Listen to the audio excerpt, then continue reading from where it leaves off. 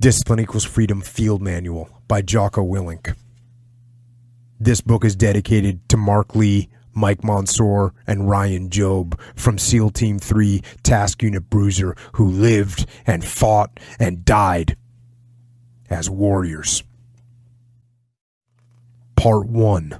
Thoughts. The way of discipline. People look for the shortcut, the hack. And if you came here looking for that, you won't find it. The shortcut is a lie. The hack doesn't get you there. And if you want to take the easy road, it won't take you to where you want to be. Stronger, smarter, faster, healthier, better. Free. To reach goals and overcome obstacles and be the best version of you possible will not happen by itself. It will not happen cutting corners, taking shortcuts, or looking for the easy way. There is no easy way. There is only hard work, late nights, early mornings, practice, rehearsal, repetition, study, sweat, blood, toil, frustration, and discipline. Discipline. There must be discipline. Discipline, the root of all good qualities, the driver of daily execution. The core principle that overcomes laziness and lethargy and excuses. Discipline defeats the infinite excuses that say, not today, not now, I need a rest, I'll do it tomorrow. What's the hack? How do you become stronger, smarter, faster, healthier? How do you become better? How do you achieve true freedom? There is only one way. The way of discipline. Why? Why? Over and over and over again, I'm asked, why? What drives me? When I was younger, I was preparing for war. I knew that somewhere out there, another man was also preparing. That man was my enemy. He was working, training, planning, and preparing to meet me on the battlefield. I didn't know when. I didn't know where, but I knew at some point we would meet. And I wanted to be ready. Ready mentally, ready physically, ready emotionally. So I trained. And I prepared. And I did everything I could to be ready for that day. When I became a leader, I took the same approach. To prepare my men in the same way, to train brutally and without mercy, so we could fight brutally and without mercy. And the day came. We met the enemy on the battlefield. We were ready, and we fought, and we won. Then one day, it was over. I was no longer a soldier, no longer a leader of men. I was no longer preparing myself or my men for war. So, what drives me now? The answer is simple. The men that did not come home. Mark and Mikey and Ryan. But it is not only them. There are others. Hundreds more. Thousands more. Countless more. Who fought and died to give me the gift of freedom. And for them, I will make every day, every minute, every second I will make it all count. I will live to honor their sacrifice, a life worthy of the price they paid for me, for us. I will not let them down. Where does discipline come from? Where does discipline come from? This is a simple answer. Discipline comes from within. Discipline is an internal force. Sure, you can have discipline imposed on you by a person like a drill instructor or that self-help guru on TV, but the reality is, he won't give you the real discipline. Because that external discipline is not strong. It will not survive. It cannot stand on its own. What you are looking for, what you need, is self-discipline. Self-discipline, as the very name implies, comes from the self, you. It comes when you make a decision to be disciplined. When you make a decision to be better. When you make a decision to do more and be more. Self-discipline comes when you decide to make a mark on the world. And if you don't think you are disciplined, it is because you haven't decided to be disciplined yet. It is because you haven't created it yet. It is because you haven't become it yet. So where does it come from? It comes from you. So make the decision, make the commitment, become the discipline. Embrace its cold and relentless power. And it will make you better and stronger and smarter and faster and healthier than anything else. And most important, it will make you free. Overcoming procrastination. When and where to start. People want to know how to stop laziness. They want to know how to stop procrastination. They have an idea in their head, maybe even a vision. But they don't know where to start. So they ask and they say, where do I start? When is the best time to start? And I have a simple answer. Here and now. That's it. You want to improve? You want to get better? You want to get on a workout program or a clean diet or start a new business? You want to write a book or make a movie or build a house or a computer or an app? Where do you start? You start right here. When do you start? You start right now. You initiate action. You go. Here is the reality. That idea isn't going to execute itself. That book isn't going to write itself. Those weights out in the gym, they aren't going to move themselves. You have to do it. And you have to do it now. So stop thinking about it. Stop dreaming about it. Stop researching every aspect of it and reading all about it and debating the pros and cons of it. Start doing it. Take that first step and make it happen. Get after it. Here and now. The person you can control. People are not who you want them to be. Kill your idols.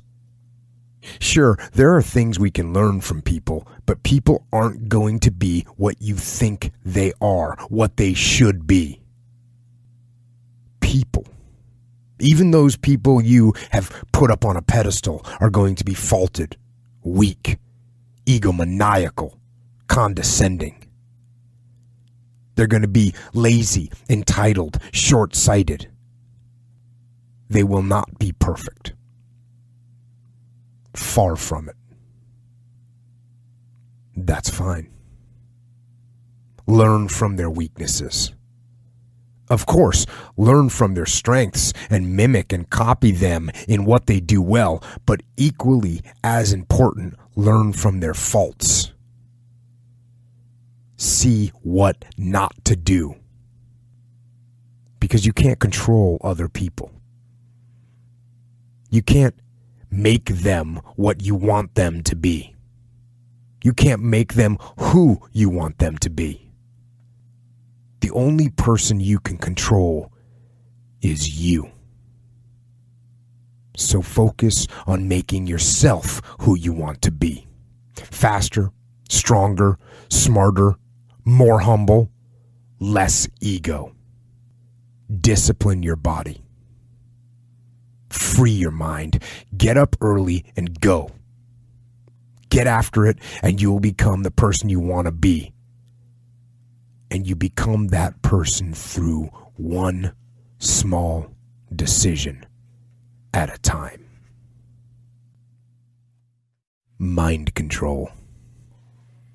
When people think of the words mind control, they think of people controlling the minds of other people.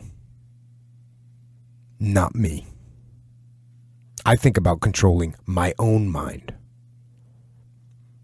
Sure, we are physical beings, and we must obviously embrace our physicality, but we are our minds. And I'm not going to go philosophical on what that means and where the you actually is, whether it's in a soul or your brain or your heart or some other conjured up place.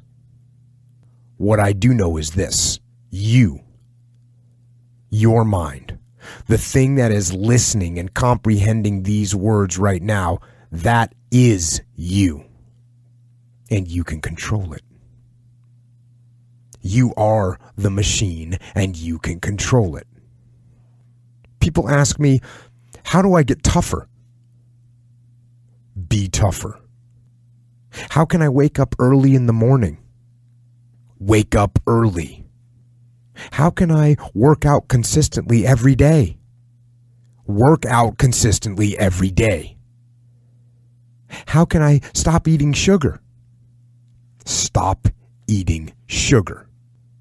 You can even control your emotions. People say, how can I stop missing that girl or guy or whoever broke up with me? Stop missing them. You have control over your mind. You just have to assert it. You have to decide that you are going to be in control, that you are going to do what you want to do. Weakness doesn't get a vote. Laziness doesn't get a vote. Sadness doesn't get a vote. Frustration doesn't get a vote. Negativity doesn't get a vote. Your temper doesn't get a vote. So next time you are feeling weak or lazy or soft or emotional, tell those feelings they don't get a vote.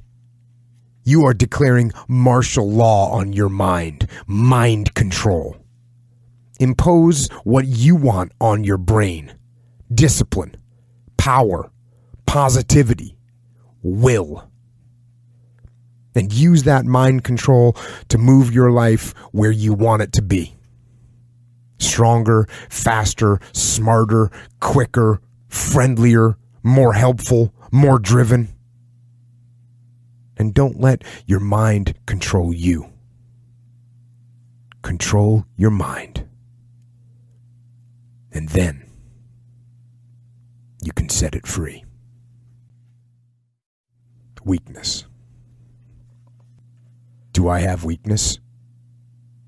I am nothing but weakness. I'm not naturally strong or fast or flexible. I'm certainly not the smartest person in the world. I get emotional over stupid things. I eat the wrong foods. I don't sleep enough. I procrastinate and I waste time. I care too much about meaningless things and not enough about important things.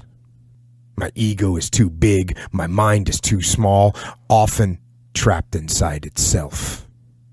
Now, all that being said, I have a saying. A person's strength is often their biggest weakness, but their weaknesses can become strengths. Me? I am weak. In all those ways, I am weak. But I don't accept that. I don't accept that I am what I am and that is what I am doomed to be.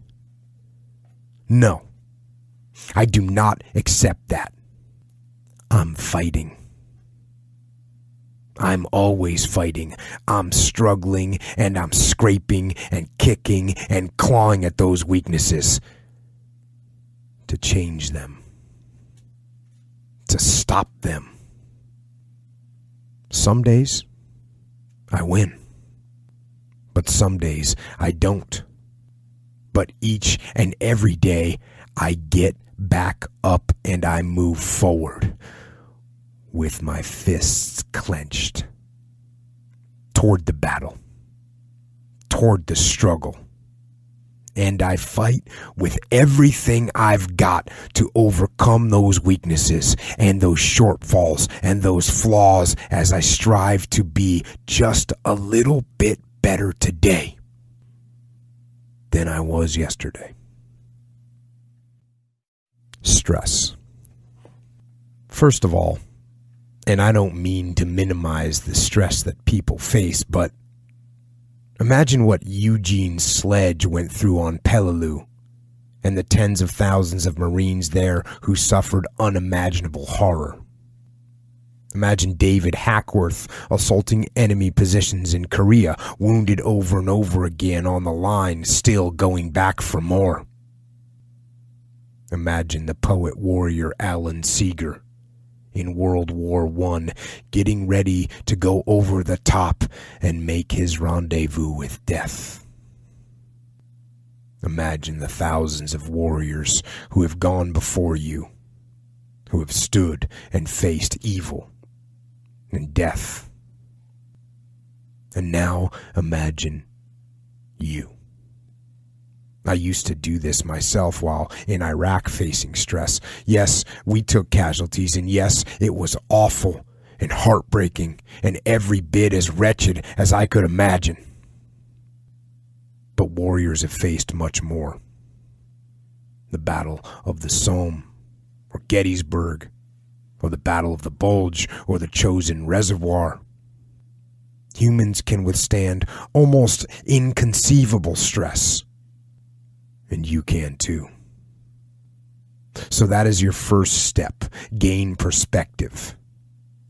And to do that, you must do something else critical in many situations. Detach. Whatever problems or stress you are experiencing, detach from them. Stress is generally caused by what you can't control. The worst thing about incoming artillery fire is you can't control it. It is happening, and you just have to accept it. Don't stress about things you can't control.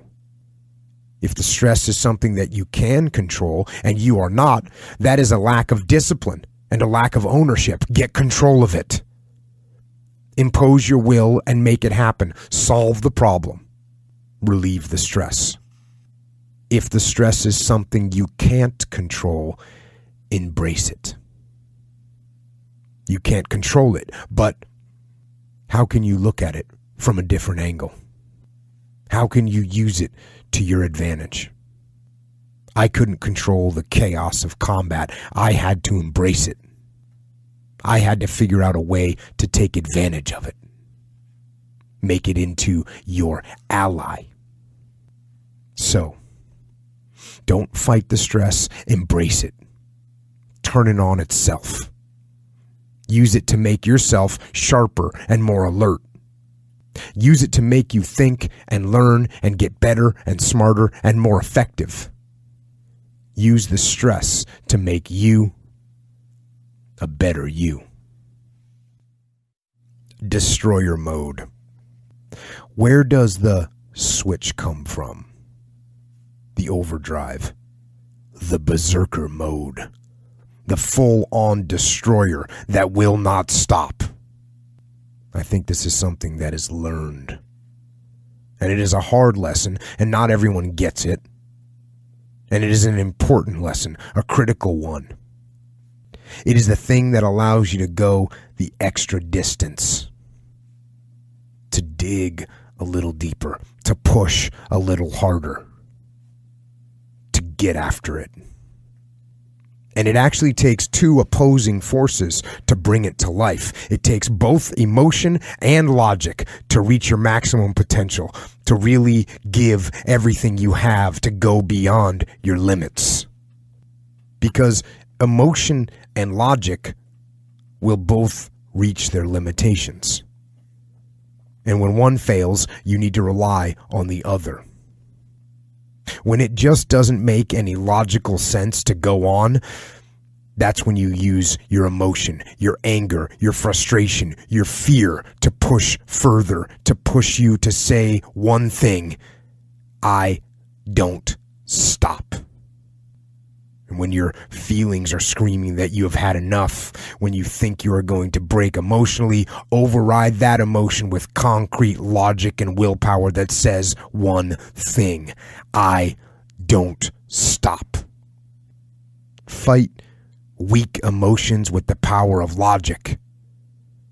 Fight the weakness of logic with the power of emotion. And in the balance of those two, you will find the strength and the tenacity and the guts to say to yourself, I don't stop. Until the end.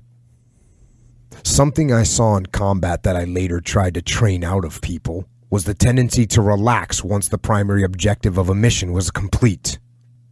I tried to train that out of them because you can't relax until the entire mission is complete.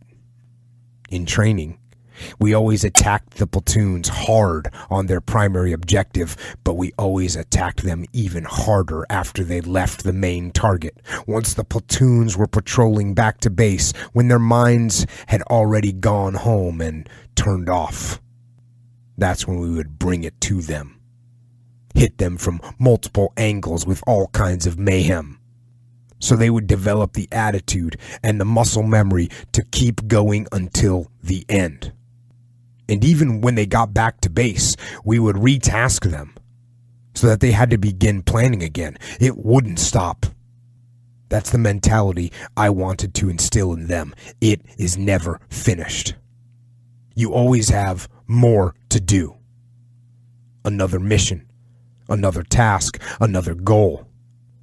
And the enemy is always watching, waiting, looking for that moment of weakness, looking for you to exhale, set down your weapon, and close your eyes, even just for a moment. And that's when they attack. So don't be finished. Be starting. Be alert. Be ready. Be attacking. Be relentless. Let the enemy stop. Let the enemy rest. Let the enemy finish. You don't finish. Don't stop. Don't rest. Not until the enemy is completely destroyed. And even then, turn your focus inward on yourself and take the opportunity not to rest, but to make yourself better, faster, stronger, smarter. Because with those goals, nothing is ever finished. Application of discipline. Discipline starts with waking up early. It really does. But that is just the beginning. You absolutely have to apply it to things beyond waking up early. It is working out every day, making yourself stronger and faster and more flexible and healthier. It is eating the right foods to fuel your system correctly. It is disciplining your emotions so you can make good decisions. It is about having the discipline to control your ego so it doesn't get out of hand and control you. It is about treating people the way you would want to be treated. It is about doing the tasks you don't want to do, but you know will help you. Discipline is about facing your fears so you can conquer them. Discipline means taking the hard road, the uphill road, to do what is right for you and for others. So often, the easy path calls us to be weak for that moment, to break down another time, to give in to desire and short-term gratification. Discipline will not allow that. Discipline calls for strength and fortitude and will. It won't accept weakness. It won't tolerate a breakdown in will. Discipline can seem like your worst enemy, but in reality, it is your best friend. It will take care of you like nothing else can. And it will put you on the path to strength and health and intelligence and happiness. And most important, discipline will put you on the path to freedom. Questions. Knowledge is a powerful tool. It is the master of your tools. It is where your tools come from, because without knowledge, there is nothing. Let's take that one step further. Knowledge is the ultimate weapon. It trumps all other weapons. Thought is what wins. The mind is what wins. Knowledge is what wins. And you gain knowledge by asking questions. But which questions should you ask? Simple. Question everything. Don't accept anything as truth. Question it all. When you don't understand a word, get out the dictionary. When you don't understand a concept, break it down until you do. When you don't know how something works, dig in until you do. Ask every question that comes to mind. That is how you learn. And most important, question yourself. Question yourself every day. Ask yourself, who am I? What have I learned? What have I created? What forward progress have I made? Who have I helped? What am I doing to improve myself today to get better, faster, stronger, healthier, smarter? Is this what I want to be? This? Is this all I've got? Is this everything I can give? Is this going to be my life? Do I accept that? Ask yourself those questions, those hard questions, and then answer them truthfully. And realize that all of us can do better. We can be better. And it starts when you begin to ask those questions. So ask the hard questions of yourself and find the path to progress and discipline and to freedom inside the answers. Fight. Go down swinging. And I'll tell you, if you fight with all you have, more often than not, you won't go down at all. You will win. But you have to make that attitude a part of your everyday life. Do the extra repetition. Run the extra mile. Go the extra round. Make the right choices. Give the full measure. Make yourself stronger, mentally and physically. Stand and fight. Fight against weakness, against fear, against time, and against decay. Fight back. Go down swinging. Give every day everything you've got. And when you face a challenge, even something you don't believe you can win, or a situation where you know you cannot win, remember this: you have nothing to lose. So, stand up. Go forward. Go out in a blaze of glory, fighting with everything you've got, every ounce of energy, every bead of sweat, every drop of blood, until your last breath. And then, and only then, can you stand down. Put down your sword and your shield and rest in peace. Compromise. When working with other people in dynamic situations and relationships and deals, a person, especially a leader, must compromise. Finding the common ground between teams, merging different approaches to the same problem, bridging personalities with people who might not get along, reaching agreements in courses of action. All of these require compromise. And in many cases, a failure to compromise is a failure to succeed. But those are external compromises with other people, other humans that have their own personalities and ethos and issues. And compromise is needed to unify. So to work with them, compromise is a must. But internally, it's different. With myself, I have to hold the line. There are areas within myself where I cannot compromise. I am going to work hard. I am going to train hard. I am going to improve myself. I am not going to rest on my laurels.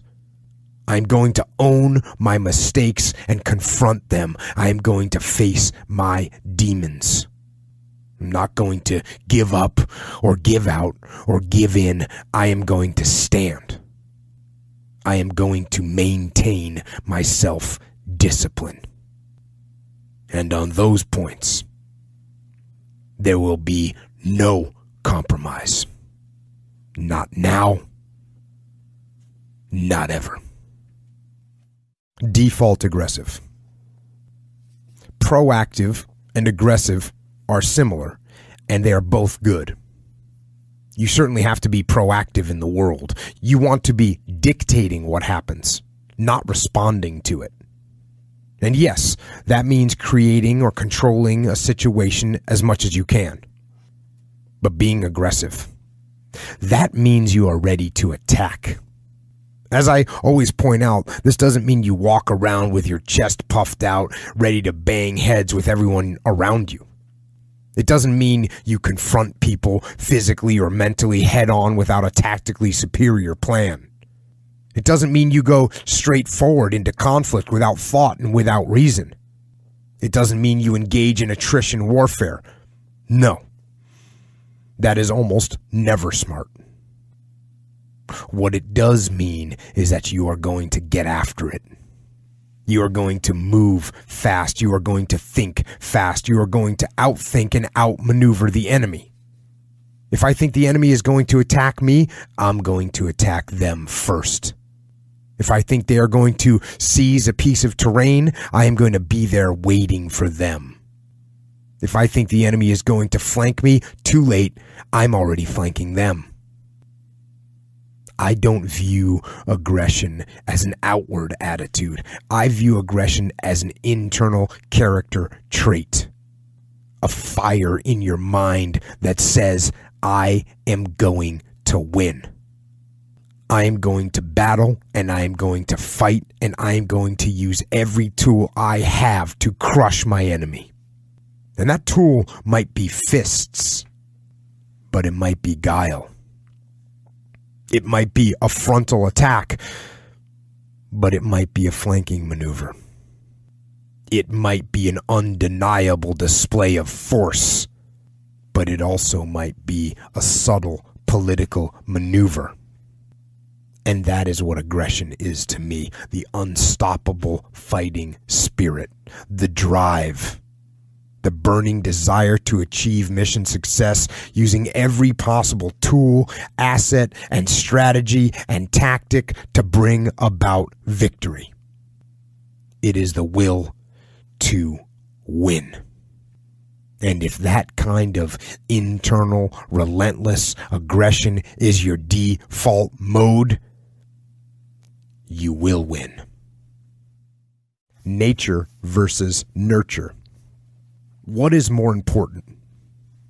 Nature or nurture? In my opinion, neither. I have seen people from every stratum of life. In the military, I worked with every type of person. Ivy League kids with silver spoons, former gangbangers, hood rats, prep school kids, kids from blue-collar families, kids from strong families, and kids with no families, kids who were pampered and kids who were abused, and everything in between. Everything. And with all those different types of people, there were good and bad, successful and unsuccessful. And in working with businesses, I see the same thing. People from every walk of life, from the bottom to the top, and I have seen every type of person be successful.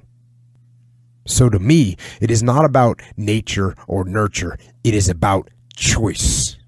The people who are successful decide they are going to be successful. They make that choice.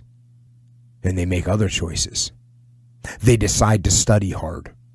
They decide to work hard. They decide to be the first person to get to work and the last to go home. They decide they're going to take on the hard jobs, take on the challenges. They decide they are going to lead when no one else will. They choose who they are going to hang around, and they choose who they will emulate. They choose to become who they want to become. They aren't inhibited by nature or nurture. They overcome both. And I will tell you something else. It is never too late to make that choice. You are never too old to decide where you are going to focus your efforts and push to make the most out of every situation. So, think not about what you've been through and where you were. Think about where you are going and choose. Choose to make yourself smarter and stronger and healthier. Choose to work out and study and eat good food and keep your mind clean. Don't let nature or nurture make you. Choose to make yourself. Fear of failure. Fear of failure can keep you from taking risk. It can leave you sitting there paralyzed into not taking action. And that is obviously bad. But I don't want you to overcome fear of failure. I want you to be afraid of failure. Fear of failure is good. Fear of failure will keep you up at night planning, rehearsing, going over contingencies. Fear of failure will keep you training hard. Fear of failure will stop you from cutting corners. Fear of failure will keep you working, thinking, striving, and relentlessly trying to be more prepared for battle. So I want you to be afraid of failing. I fear failure. But more important, I want you to be horrified, terrified of sitting on the sidelines and doing nothing. That is what I want you to be afraid of. Waking up in 6 days or 6 weeks or 6 years or 60 years and being no closer to your goal. You've made no progress. That is the horror. That is the nightmare. That is what you really need to be afraid of, being stagnant. So, get up and go. Take the risk, take the gamble, take the first step, take action. And don't let another day slip by. The warpath. The path. The warpath. A path of war. The actual definition of warpath means moving toward a battle, a fight, toward war. And that is what I am doing, and what I have always been doing. Whether it was the actual war against our nation's enemies or the war against my own weaknesses, that is what I am doing. Preparing, sharpening my sword, honing my skills, maintaining the unmitigated daily discipline in all things. And the warpath is a path. It's a route. It leads somewhere. Where does it lead? Yes, it can lead to war, and that is fine because I am ready. I am waiting. But the war might not come, and that is okay. Because the warpath is also a war against weakness, and so it leads to strength. It is a war against ignorance, and so it leads to knowledge. It is a war against confusion, and so it delivers understanding. And the warpath leads to control and to ownership of your life. That is the warpath. The path of fire and adversity. The path of blood and sweat and suffering. The warpath is the interminable path of discipline, which is why it leads to freedom. And beyond that, in the end, the warpath leads to peace. Sugar-coated lies. Yes, I know. I know those donuts are tempting. All those colorful sprinkles, the cream filling, the glaze, the glorious glaze. And on top of all that, they're free. Someone brought them in and just left them here, right in front of me. Surely this is some kind of sign, some kind of miracle, right? I mean, food is food, and if it's free, I pretty much need to eat it.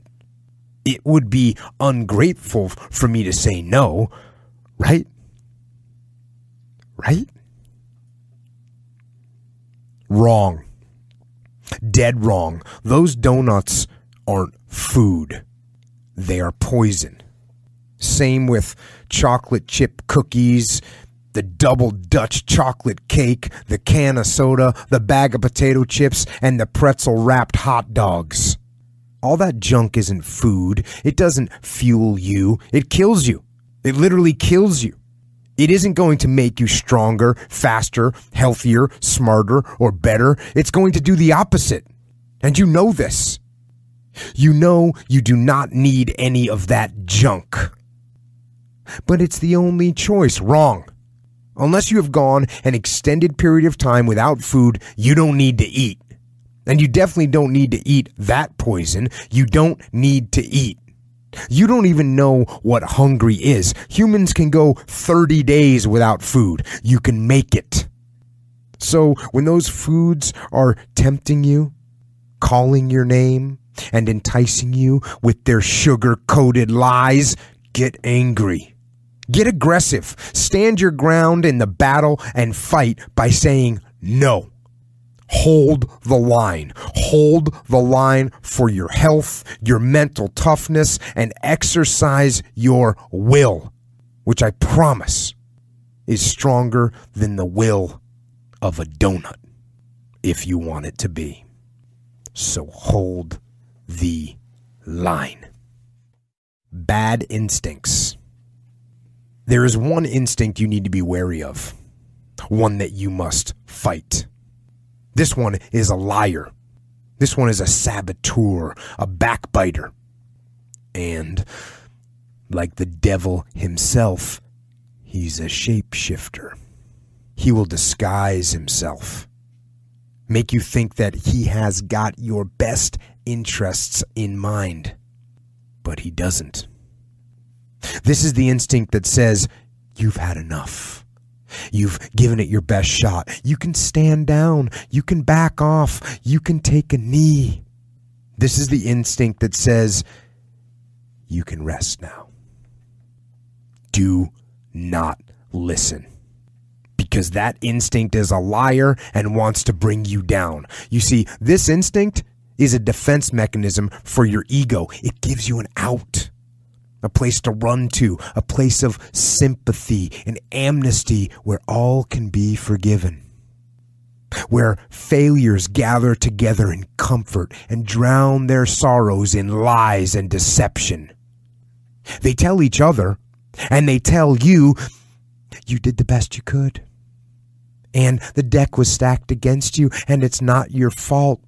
And so they tell you, it's okay to stop. It's okay to settle. It's okay to give up. And that is the instinct you need to fight, to push back, to smash into the ground. Do not take the easy way out. Do not give up based on instinct. If you are forced to stand down, to retreat so you can rebuild and reattack, so be it. But make that decision based on logic, not on the instinct of surrender and defeat. Destroy that instinct. Replace it with the instinct that says, get up, go, fight on. Make that your fundamental reaction to adversity. Make that your gut instinct, and you will overcome anything that stands in your path. Not feeling it. How do I handle those days when I'm just not feeling it? Those days when I'm tired or worn out or just sick of the grind? What do I do on those days? I go anyway. I get it done. Even if I'm just going through the motions, I go through the motions. Don't really want to work out? I work out. Don't really want to hammer on a project? I hammer on a project. Don't really want to get up and get out of bed? I get up and get out of bed. Now, these could be signals that you need some time off, and those signals might be right. But don't take today off. Wait until tomorrow. Don't give in to the immediate gratification that is whispering in your ear. Shut that down. Do not listen. Instead, go through the motions. Lift the weights, sprint the hill, work on the projects, get out of bed. I don't like procrastination, but if you feel like you need a break, that is the one thing you should procrastinate. Taking a break is the one thing I put off until tomorrow. And if, when tomorrow comes, you still feel like you need a rest or you need to take a break, then go ahead. Take it. But chances are you won't. You won't need that rest. Chances are you will realize that the desire to rest was just weakness. It was the desire to take the path of least resistance, the downhill path, the downward path. And by going through the motions, you overcame that weakness. You stayed on the righteous path, the disciplined path. You stayed on the war path, right where you know you belong. Regret. Regret. The things I could have done differently or learned sooner. There's so much knowledge out there, so much information, so many ways to get better. And we make so many mistakes. We are the product of our mistakes. And oftentimes the lesson is sitting in front of our face, there to be learned. But we miss it. Or we don't pay attention to it, or we think we know better until it punches us in the face. The most important thing to learn is that we have so much to learn. We all do. And we can learn from school and people and experience and life, but you have to process the information, absorb it. You have to accept it. You have to open your mind, free your mind, so that you can learn and make real progress. Are there things I regret and things I wish I had done differently? Of course.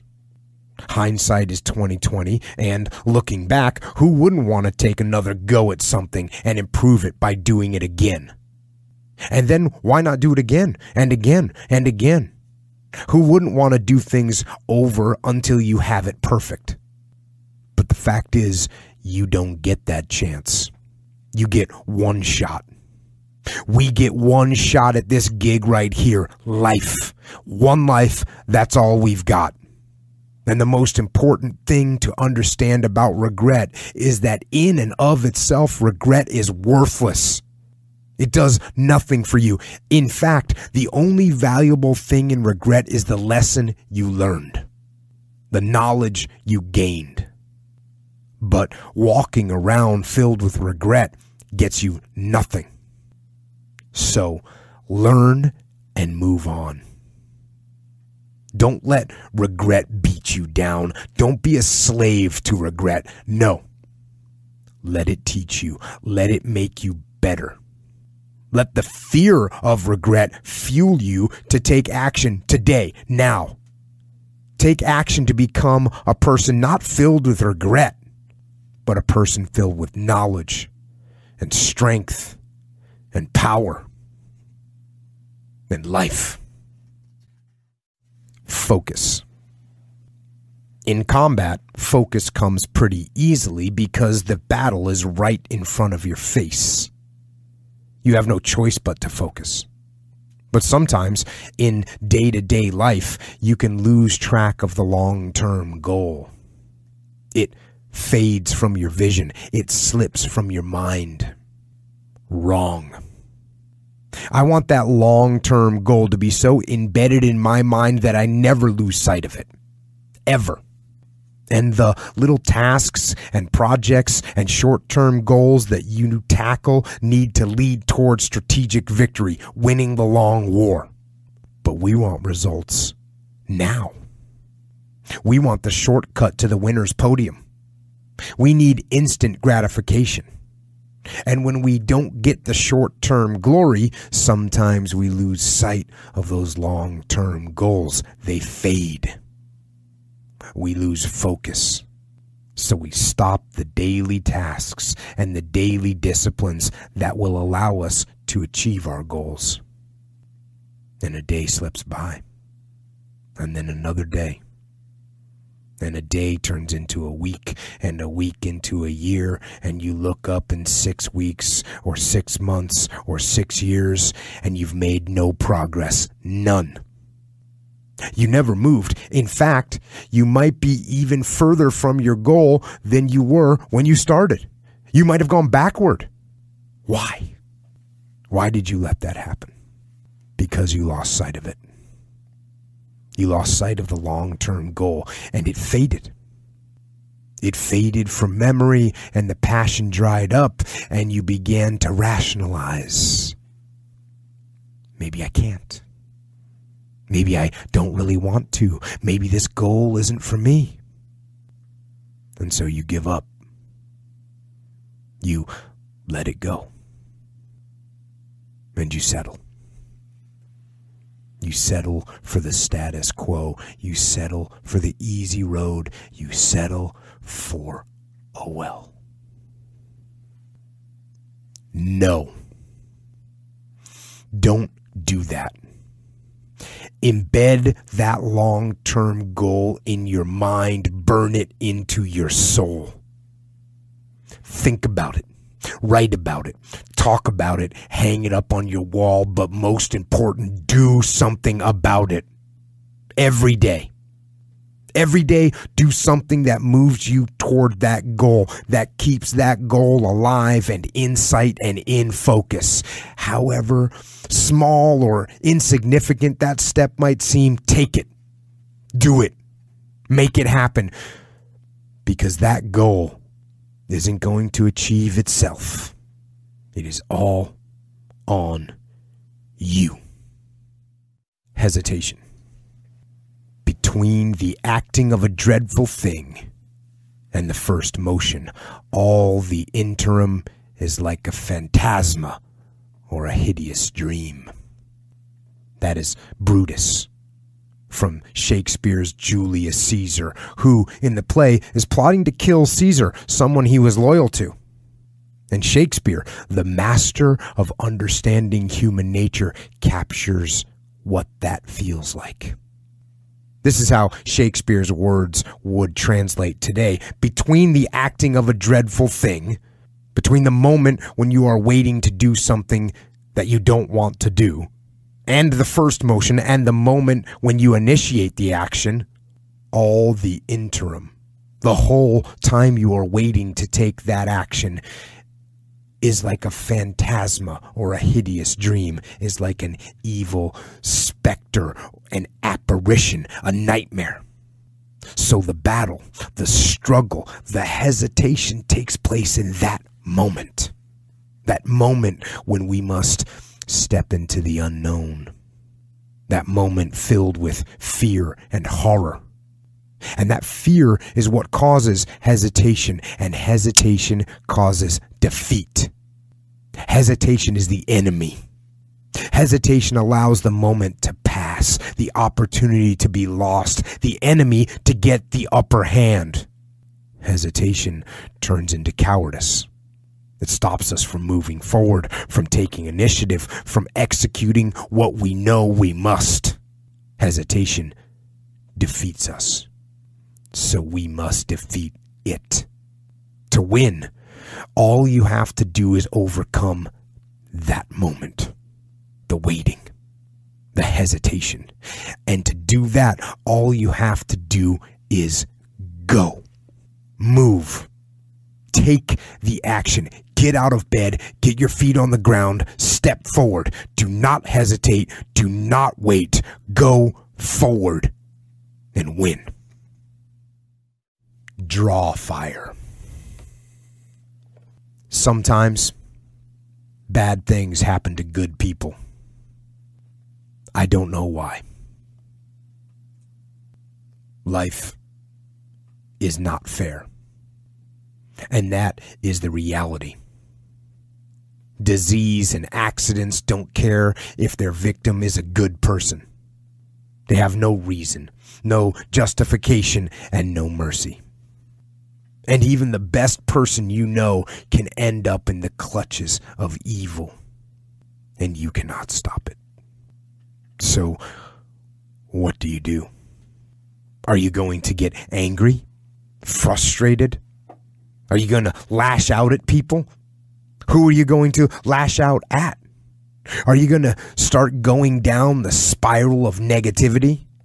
Are you going to let the horrible situation dictate the way you feel and the way you handle it? Are you going to fall over, fall down, fall apart? Or are you going to lead? Are you going to face this issue with courage and resolution? I say lead. Lead. Step up. Be the one who people look to. Absorb the impact and the negativity. Draw fire.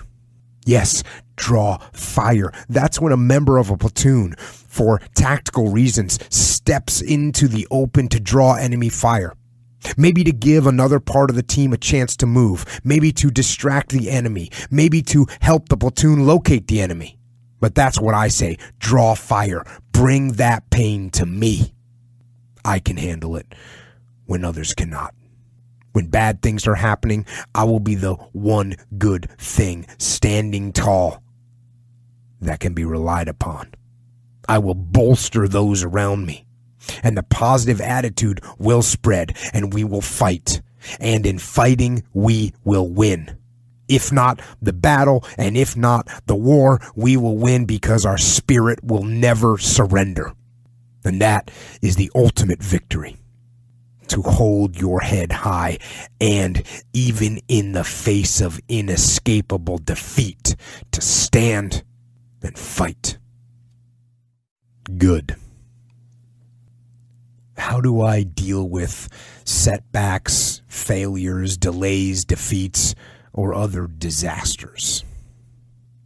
I actually have a fairly simple way of dealing with these situations, summed up in one word. Good. This is something that one of my direct subordinates, one of the guys who worked for me, a guy who became one of my best friends, pointed out. He'd pull me aside with some major problem or some issue that was going on, and he'd say, "Boss, we got this thing, this situation, and it's going terribly wrong." I would look at him and I'd say, "Good." Then finally, one day he was telling me about something that was going off the rails, and as soon as he finished explaining it to me, he said, "I already know what you're going to say." And I asked, "What am I going to say?" And he said, "You're going to say, good." And he continued, "That's what you always say. When something is wrong or going bad, you just look at me and say, good." And I say, "Well, I mean it, because that is how I operate." So I explained to him that when things are going bad, there's going to be some good that will come from it. Oh, mission got canceled? Good. We can focus on another one. Didn't get the new high-speed gear we wanted? Good. We can keep it simple. Didn't get promoted? Good. More time to get better. Didn't get funded? Good. We own more of the company. Didn't get the job you wanted? Good. Go out, gain more experience, build a better resume. Got injured? Good. Needed a break from training. Got tapped out? Good. It's better to tap out in training than to tap out on the street. Got beat? Good. We learned. Unexpected problems? Good. We have an opportunity to figure out a solution. That's it. When things are going bad, don't get all bummed out, don't get startled, don't get frustrated. No. Just look at the issue and say, good. Now, I don't mean to say something trite. I'm not trying to sound like Mr. Smiley Positive Guy. That guy ignores the hard truth. That guy thinks a positive attitude will solve problems. It won't. But neither will dwelling on the problem. No, accept reality, but focus on the solution.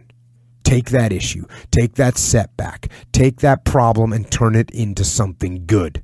Go forward. And if you are part of a team, that attitude will spread throughout. And finally, if you can say the word good, then guess what? It means you're still alive. It means you're still breathing. And if you're still breathing, that means you've still got some fight left in you. So get up, dust off, reload, recalibrate, re-engage, and go out on the attack.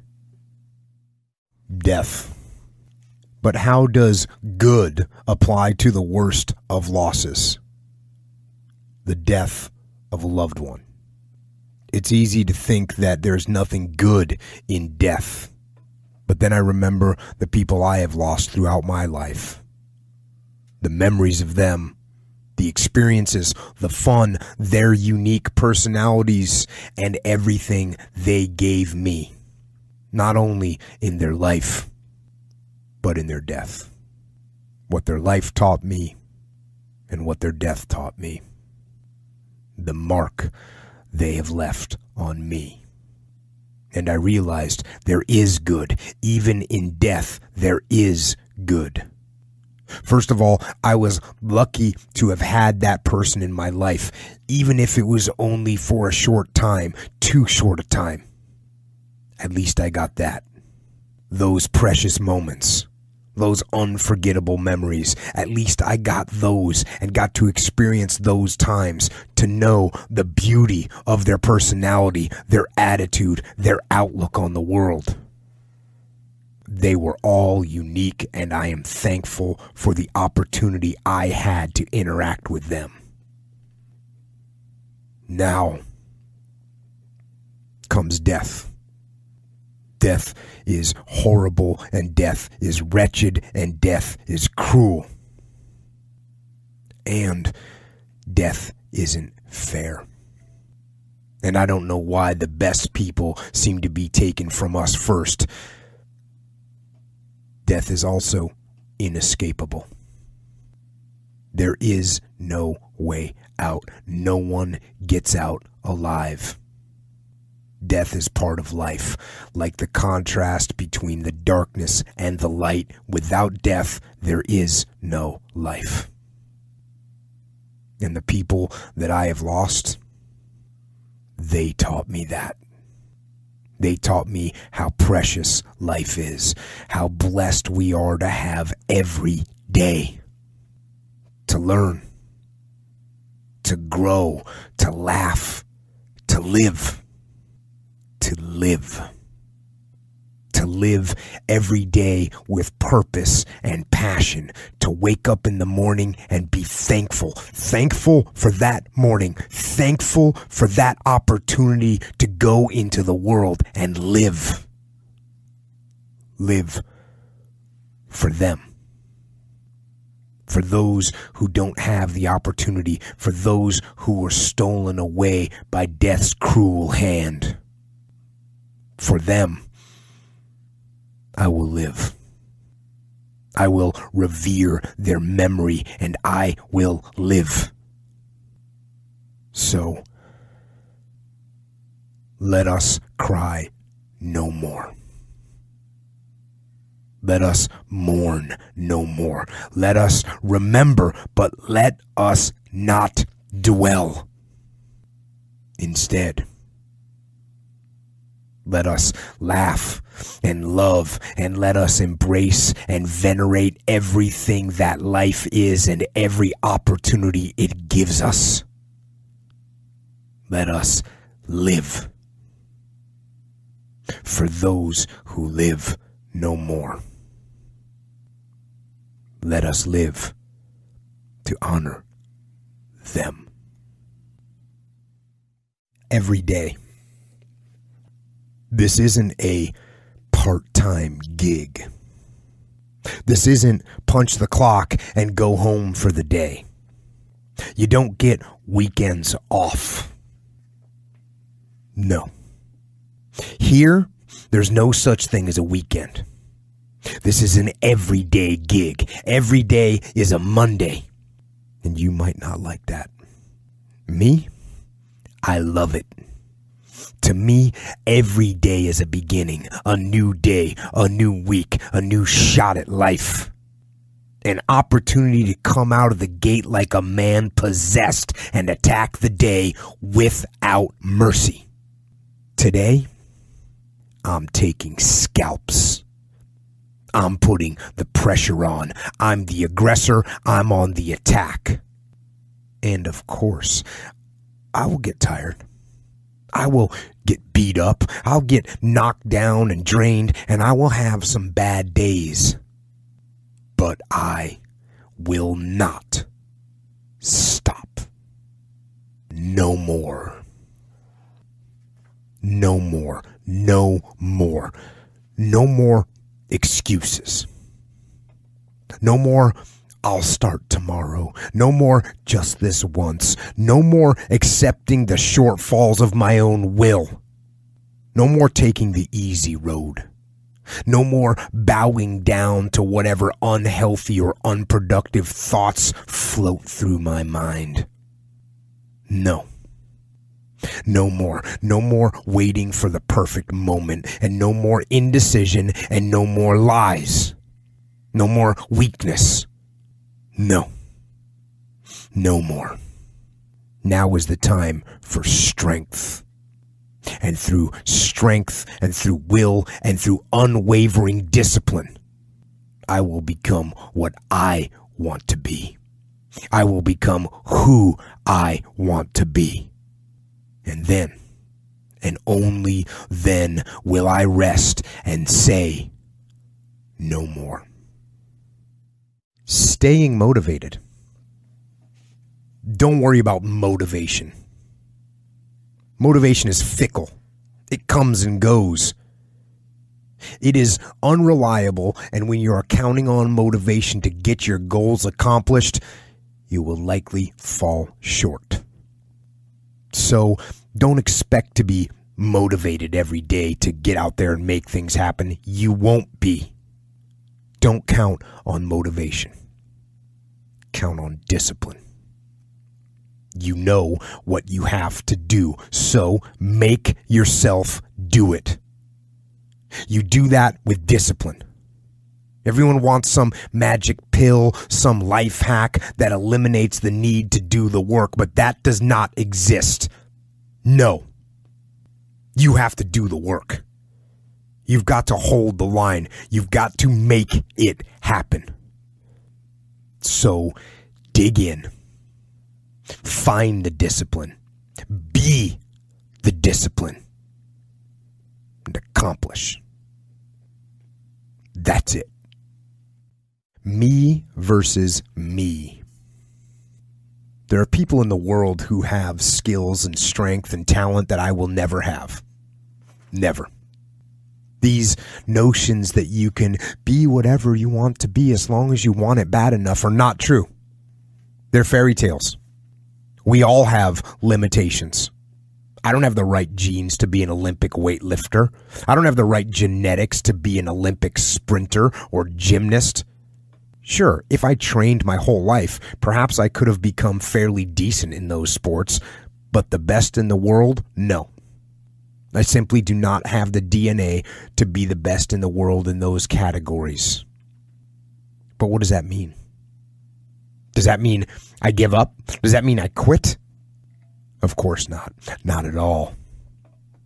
It means that I'm going to try to be the best that I can be, the strongest, the fastest, the smartest human being that I can become. That is what I'm going to go for. And it doesn't matter that I will not be better than others when I compare myself to them. No. I will look at others who do achieve greatness in a category, and I will say, look at what is possible. How close can I get to that greatness? How close can I get to that glory? But my glory doesn't happen in front of a crowd. It doesn't happen in a stadium or on a stage. There are no medals handed out. It happens in the darkness of the early morning, in solitude, where I try, and I try, and I try again, with everything I have to be the best that I can possibly be, better than I was yesterday. Better than people thought I could be. Better than I thought I could be. Faster and stronger and smarter. And claim one victory that no one can ever take away from me ever. A victory that is earned every single day. A victory of determination and will and discipline. A victory achieved because I will not stop. Remain vigilant. It wasn't in a war. It wasn't in a battle. It isn't in a melee of fire and destruction that most of us succumb to weakness.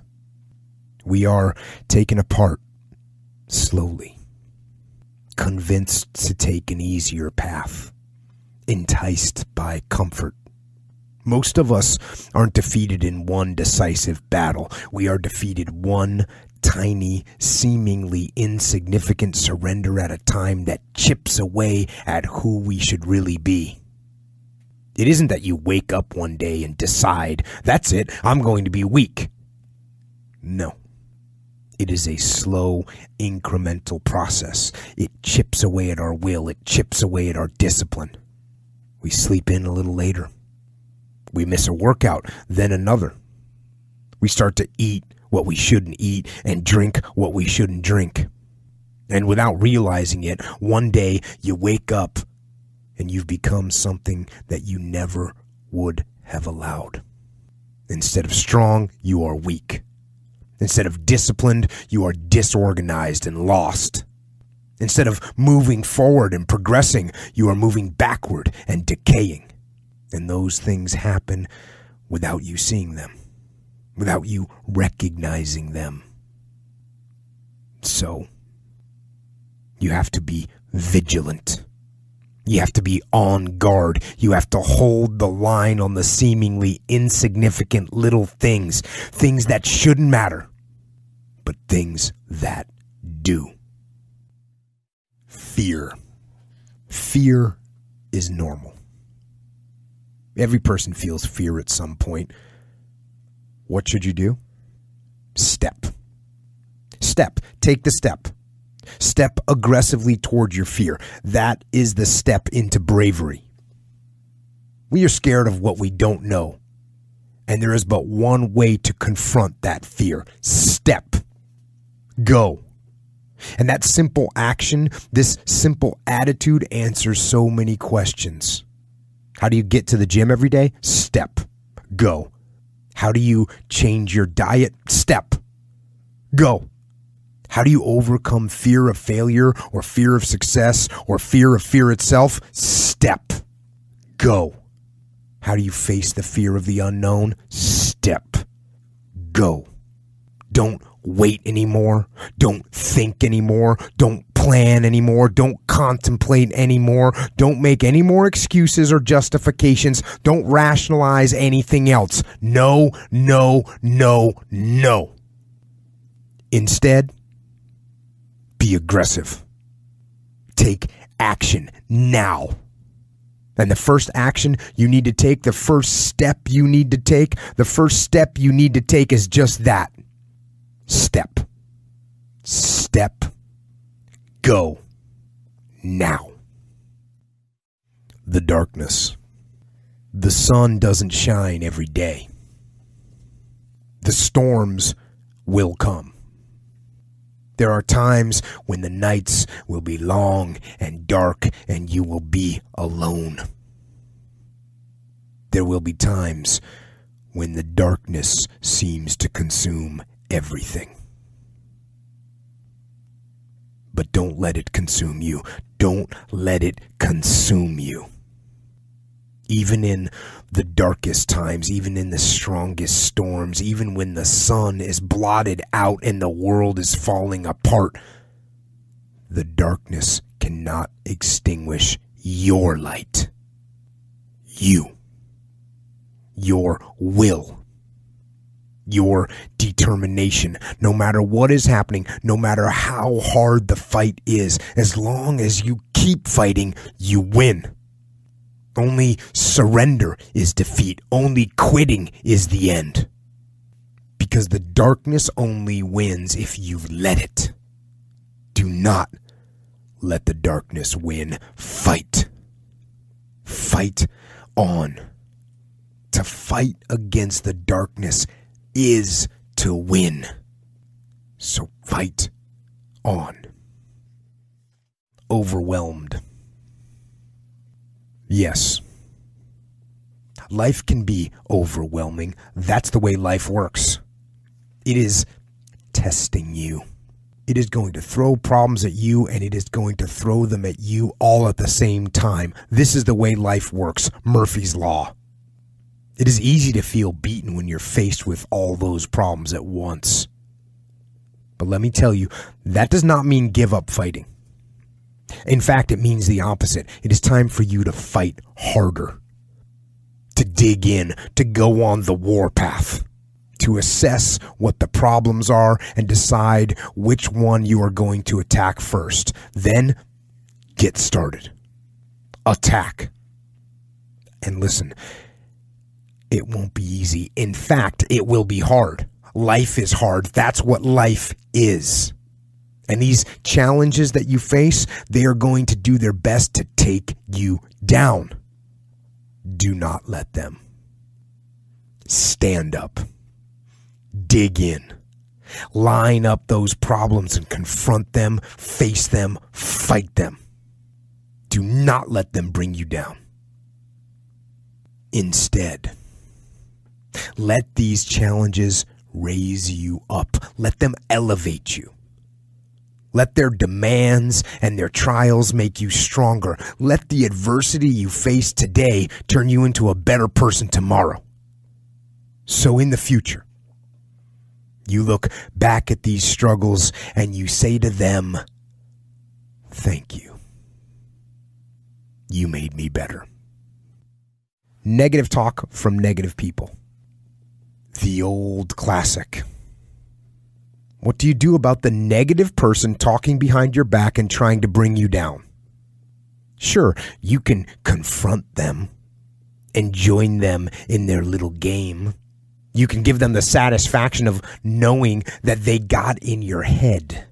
You can turn your life into a grade school gossip hall.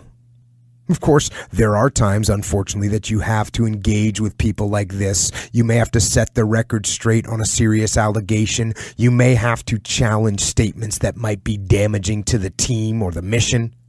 And when you do have to engage, do it professionally. Say something like, I heard you had some pointers for me about how I'm doing my job. I'd love to get your feedback so I can tighten up my game. A statement like that will likely diffuse the scenario. The person will know that there are informants who will likely tell you what is going on. And that will likely stifle the situation. But let me tell you what my preferred methodology is for this situation. It is simple. Ignore and outperform. Yes, while you're over there watching me and talking about me, I'm working. I'm working hard. I'm taking things to the next level. You keep gossiping, I'll keep working. You keep talking smack, I'll keep working. You keep chattering about things, I'll keep working. You keep focusing on what everyone else is doing wrong, I'll keep focusing on what I can do right. And when you finally look around at where you are and where I am, you will realize you have nothing to talk smack about because you will lose and I will win. And this applies to when people are playing office politics or forming their cliques or working their personal agendas. Of course, sometimes you have to play those games too. But when dealing with people like this, let your first course of action and the fundamental core of how you handle it be very clear and very direct. Outwork and outperform every last one of them. Hold the line. Instead of going backward, instead of decaying, get stronger. Get better. Grow and learn and develop and live. Live in defiance of the weakness and in rebellion against the decay. Fight them as they creep in with their offers of instant gratification and immediate rewards. Fight them for every inch they try to take. Do not surrender any ground ever. Begin. This is where it begins. In the darkness. Before the sun and the birds and the world every day. When the alarm sounds, it's time. Rise. Despite fatigue and soreness, curse the warmth of the bed. Curse the comfort of the pillow. Fight the temptation of weakness. Get up and go. Do it quickly, without thought. Do not reason with weakness. You cannot. You must only take action. Get up and go. Engage. Engage. Weakness is strong. I must be stronger. I must crush it into submission through force of will. So I savage the body. I push and pull and fight against gravity. I fight against fatigue and soreness and the weakness that says, give in. I will not give in. I will fight. Laughter wins. Sure. There is darkness everywhere, and I have seen my share. But that is not where I live my life at all. In fact, the opposite is true. I'm not wandering around suffering in despair. No, I'm having fun. Fun. I'm laughing. I'm joking. I'm clowning around, making fun of everything and everyone, especially of myself. I'm an easy target to poke fun at, and I'm good with that. Because, sure, life is tough, but it gets a lot easier when you're laughing at it. So, despite the suffering, in fact, to spite the suffering, to spite the hardship, to spite the challenges, laugh at them all. They can't stand it when you do. And they all get easier. Yes, laugh at them all. Laughter wins. Part 2. Actions. Physical training, getting after it. Physical training. There are all kinds of benefits from physical training. You will be healthier. This is a fact. By working out, you will increase your endorphins, testosterone, growth hormones, cardiac volume, insulin sensitivity, and natural killer cells. Those changes will help prevent or treat the following health issues: high blood pressure, obesity, heart disease, type 2 diabetes, insomnia, and depression. Boom. Still not convinced? Working out will make you smarter. Yes, smarter. It improves blood flow to the brain. It boosts growth hormones that promote growth of new nerve cells. It improves synaptic plasticity, the ability for neurons to send and receive messages. It releases brain chemicals that help cognition, like dopamine, glutamate, norepinephrine, and serotonin. It also boosts the production of brain-derived neurotropic factor, a protein that helps with mental processes. But don't just take my word for it. Go. Do. Get some exercise done and pay attention to your mental state. You will feel more aware, sharper, and smarter. This is real. Stress, good and bad. Stress is good and bad. In order to improve, we need stress. We need to push the body and the mind in order to get better. One of our main physical reactions to stress is the release of the hormone cortisol into the body. It has a multitude of effects, including making glucose available to the brain, generating energy from stored reserves, and focusing energy on immediate threats rather than less urgent needs. It also raises blood pressure to optimize the flow of blood throughout the body. But stress can also be bad. If we're under too much stress and cortisol is being released into the body too often, it begins to have negative effects, like a car running in the red for extended periods of time. When cortisol levels remain consistently high, the immune system can become repressed, increasing blood pressure and causing hypertension, a sustained high blood pressure that causes damage to the heart and blood vessels. It can also encourage fat deposits and even cause some level of bone loss. Exercise is a form of stress and does cause the release of cortisol. However, just as exercise conditions the muscles and the heart, it also conditions the body to react properly to the release of cortisol and trains the body to keep cortisol levels balanced. Excessive regular release of cortisol can also be a significant factor in overtraining. When we push the body too hard, excessive cortisol leads to fatigue and a drop in performance. So you have to be careful not to stress the body and mind too much. But again, you must stress the body and mind some in order to improve. When? The biggest excuse not to work out is lack of time. Something always comes up. But there is one time of day that no one can take away from you: pre-dawn. The military has a term: stand to. It means get up early and be ready for enemy attack. It has been a standard practice for many wars. For instance, in World War I, each man was expected to be awake well before first light, standing on the trench fire step, rifle loaded, bayonet fixed, ready to repel an attack. Further back in history, from Rogers Rangers' standing orders, all hands shall be awake, alert, and ready for action before dawn. Dawn's when the French and Indians like to attack. So, get up before the sun. Be ready to attack. Yes, that means get up early. This will be hard at first, but it will become normal. And once you are accustomed to it, early rising is guaranteed to make your day better. So get after it. Psychological edge. There are a slew of psychological advantages that come from early morning physical training. First, there is a psychological win over the enemy. Knowing that you are working harder than your adversaries gives you an advantage. It gives you confidence that you can overcome them in battle. Another advantage to waking up early and working out hard is that it demands discipline to do both. Now, some scientists have claimed that discipline dissipates the more it is used.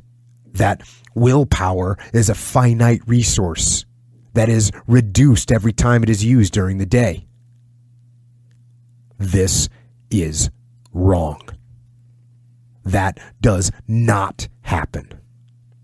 To the contrary, I believe, and studies have also shown, that discipline and willpower do not go down as they are called into action. They actually get stronger. This is obvious if you actually try the experiment yourself. Before you go to bed, plan what workout you're going to do in the morning. Stage your workout clothes so you don't even have to think when you get up. Write down a list of things you need to accomplish the next day. Set your alarm clock for 4:30 a.m. and go to sleep. When the alarm clock goes off, get up.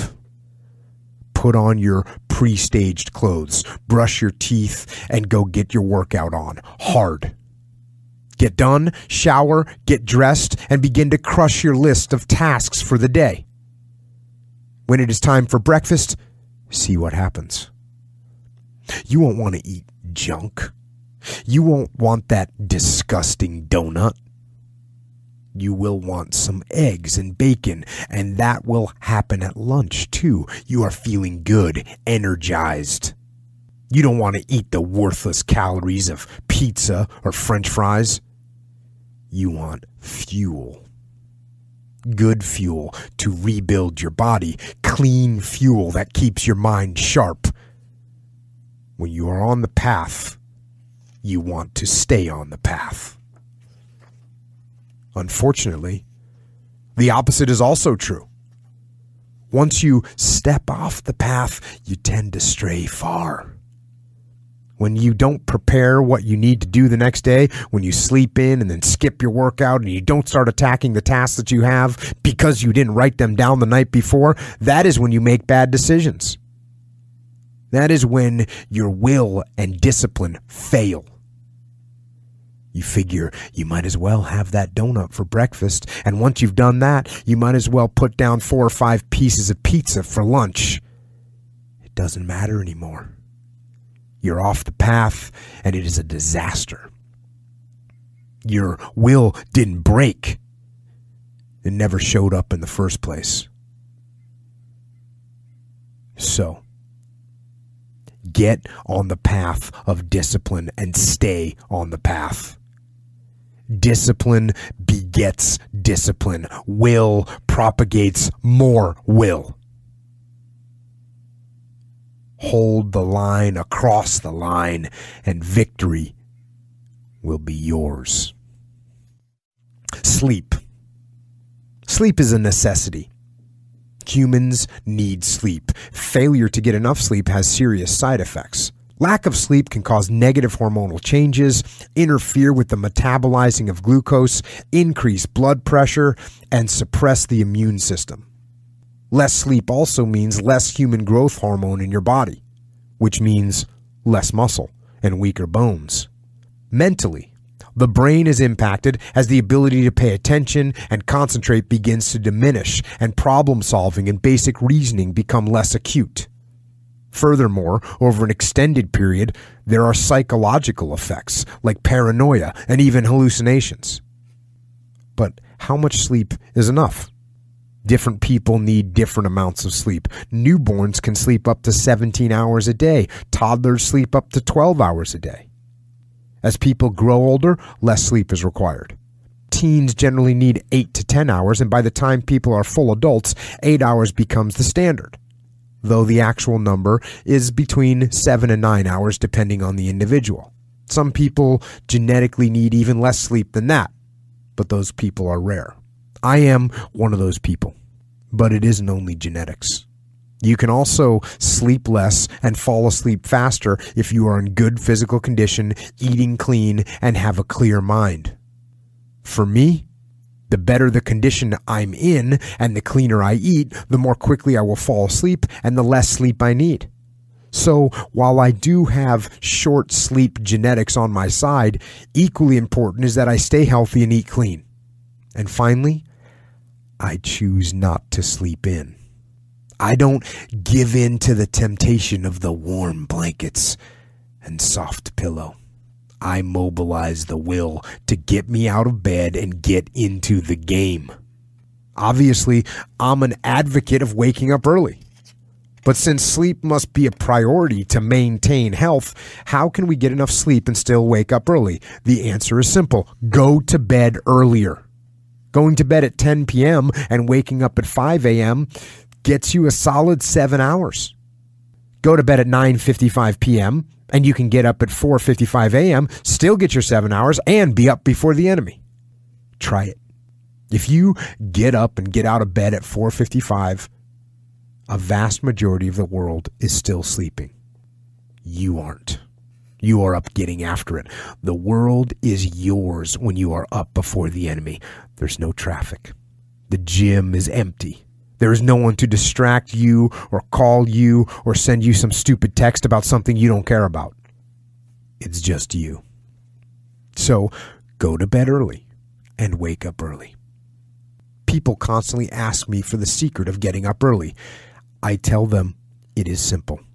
Set your alarm clock and get out of bed when it goes off. That's it. Is it easy? No. Everyone likes that warm bed. Everyone needs just 5 more minutes of slumber in the morning. So they hit snooze. They roll over. They go back to sleep. No.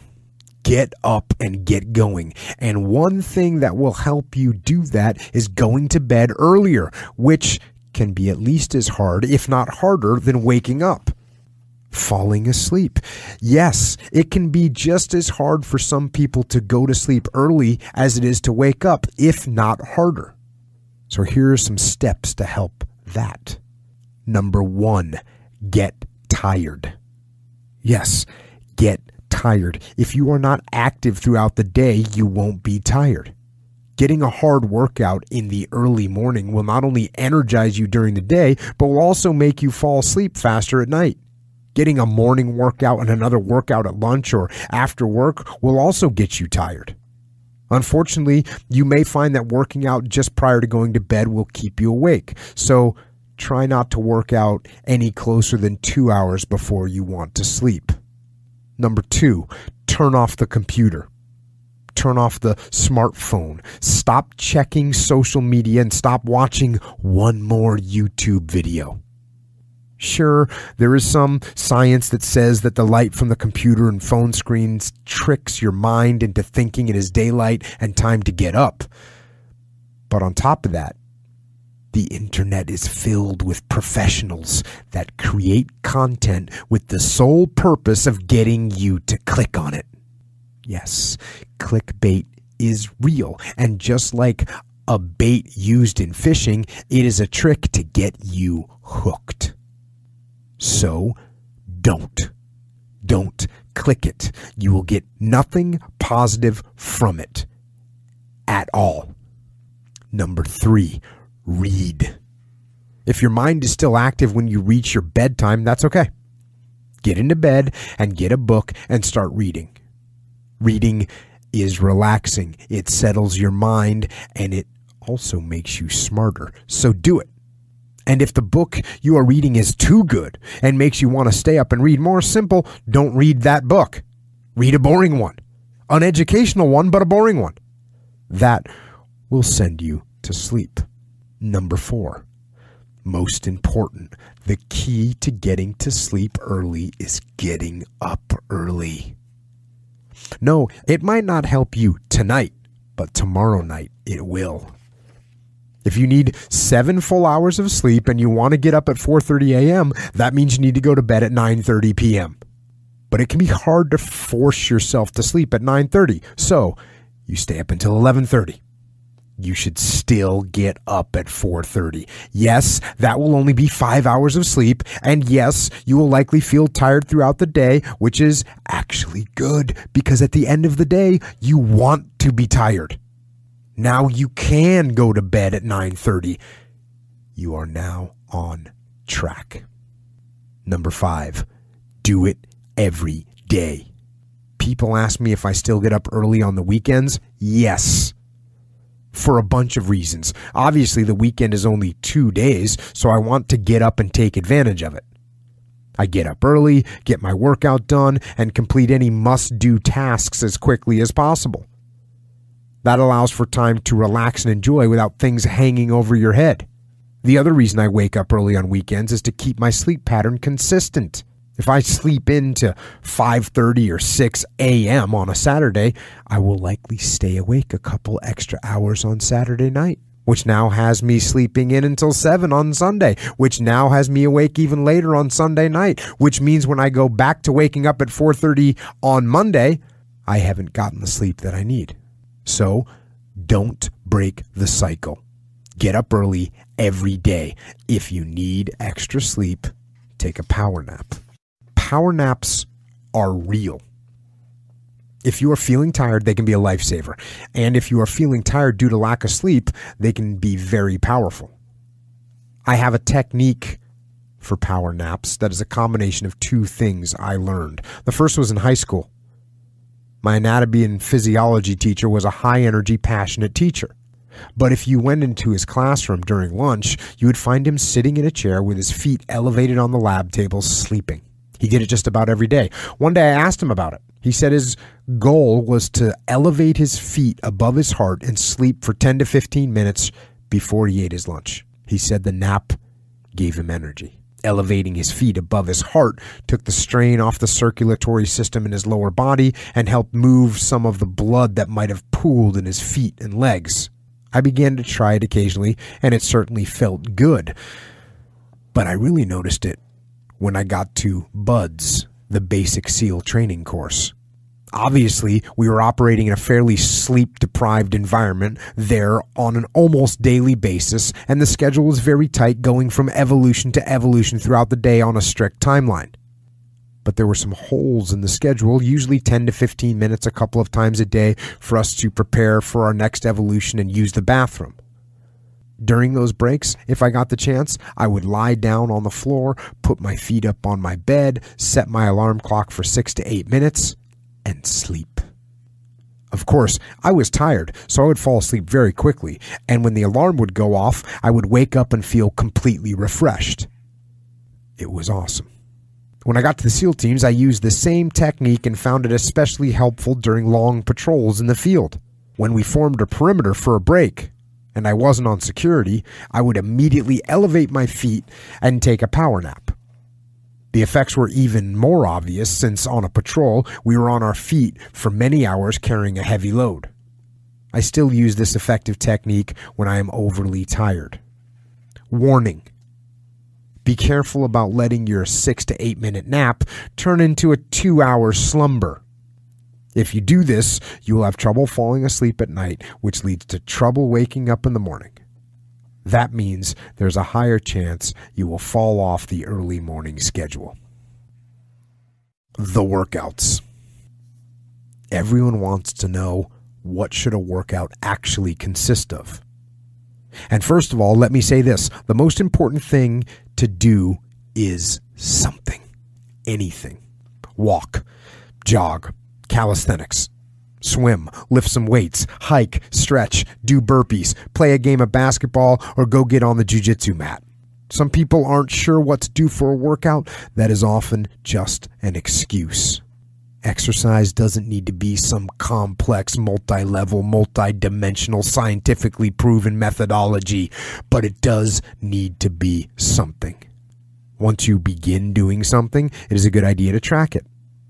Recording weights, repetitions, and times is useful. The records allow you to track progress. They can serve as goals. They also let you know when you are overtraining. But it is important to pay attention to your state at the end of a workout. The more experienced you become at working out, the easier this is. You will know when to push. You will know that there are days to hold back. My workouts are divided into some broad types of movements: pull, push, lift, squat. In addition to those, the workouts focus working the gut and metabolic conditioning, or Metcon.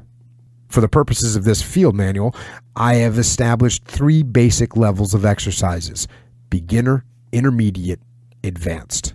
This is only a guide.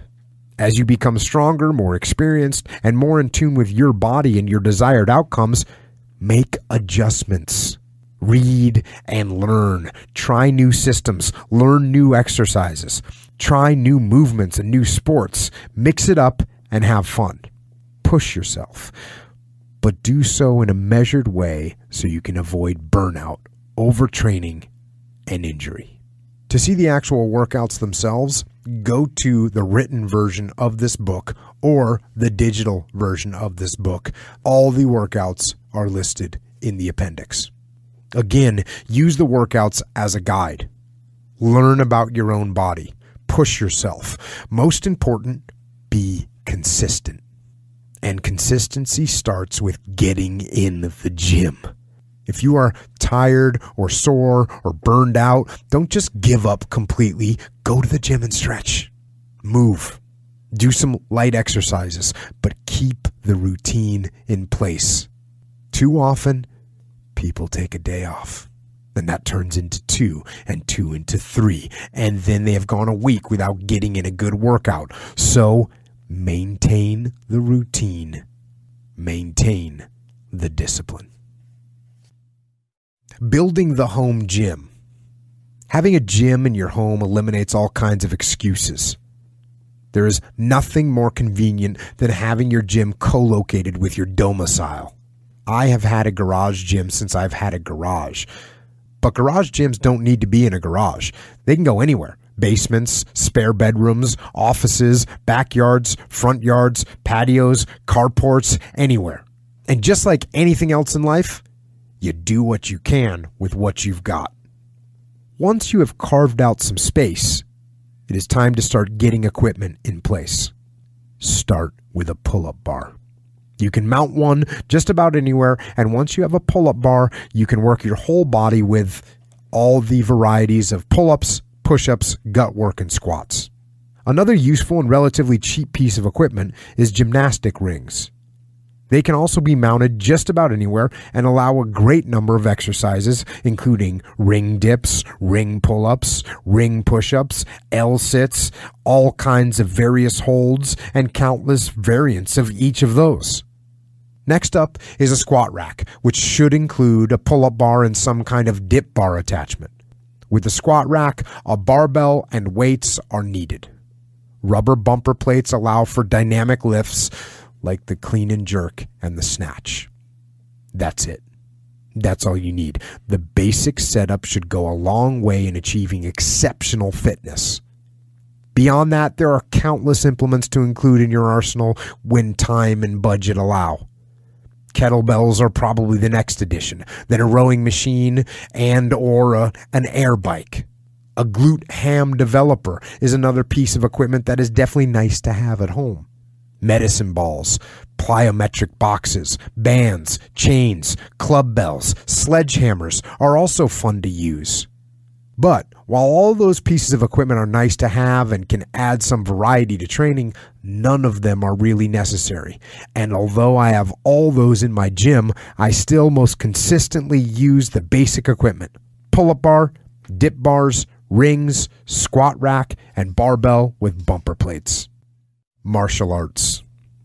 Everyone should train in martial arts just as everyone should eat. But just as food is different and varies greatly in how it affects your body, not all martial arts are created equal. There are 3 broad forms of martial arts: grappling, striking, and weapons. Grappling uses leverage and holds to control or submit your opponent. Striking uses punches, kicks, knees, elbows, headbutts, and any other body part to hit the opponent. Martial arts with weapons obviously utilize a variety of weapons, including sticks, knives, and, in the modern world, firearms. Perhaps the most critical form of self-defense is the mind. By being smart and aware, you can avoid situations that are likely to expose you to danger. That being said, there are times when your mind and your intelligence can no longer help you. That is the reality. In those cases, the ultimate form of self-defense is obviously the firearm. It is an equalizer without parallel and is simply unmatched in its ability to eliminate an attacker regardless of size and strength. If a person truly needs self-protection in a high-threat area, there is no substitute for the firearm. Even in an area that might be considered low-threat, there are no guarantees. There have been horrific home invasions, carjackings, kidnappings, and other vicious and violent attacks in some of the most prestigious neighborhoods in the world that were also considered to be the safest. There is no choice but to be prepared. Of course, mishandled firearms are extremely dangerous and can cause serious injury and death to the owner or other innocent people if they are not handled with the 4 principles of firearm safety constantly in mind. 1. Treat every gun as if it is loaded. 2. Never point your gun at something you are not willing to destroy. 3. Keep your finger off the trigger until your sights are on target. 4. Always be sure of your target and what is behind it. Additionally, firearms should always be stored in a safe place where they cannot fall into the wrong hands. Most important, without proper training, possessing a firearm is useless or even more dangerous to its owner than not having one. Learning how to shoot quickly and accurately while under stress is absolutely mandatory if one is going to own a firearm. This means finding a good instructor at a quality range to participate in firearms training. Safety is paramount in firearms training. When treated properly and with respect, firearms training is safe. Not only does it prepare you for worst-case scenario confrontation, but also provides additional benefits even if you never need to utilize your firearm for self-protection. Firearms training builds hand-eye coordination, speed, concentration, and instincts. It demands repetitive movement to develop muscle memory and demands a high level of proprioception when shooting in a dynamic situation. Finally, training competitively for speed and accuracy conditions you for high-pressure situations by teaching the need to relax, detach, get control of breathing, and focus on the immediate task at hand. But firearms are not always available. There are many places in the world where carrying a gun is illegal. There are also times where firearms malfunction. So it is important to know how to defend yourself in unarmed situations, which brings us back to martial arts. First, let me say that the martial arts are very emotional for some people. Their martial art becomes their religion, and they become blinded by it. Martial arts are not static. They evolve all the time. If you do not evolve with them, you will be left behind. Picking one martial art versus another or saying that one martial art is better than another martial art drives some people crazy. I do not engage in irrational theoretical discussions on which martial art is best.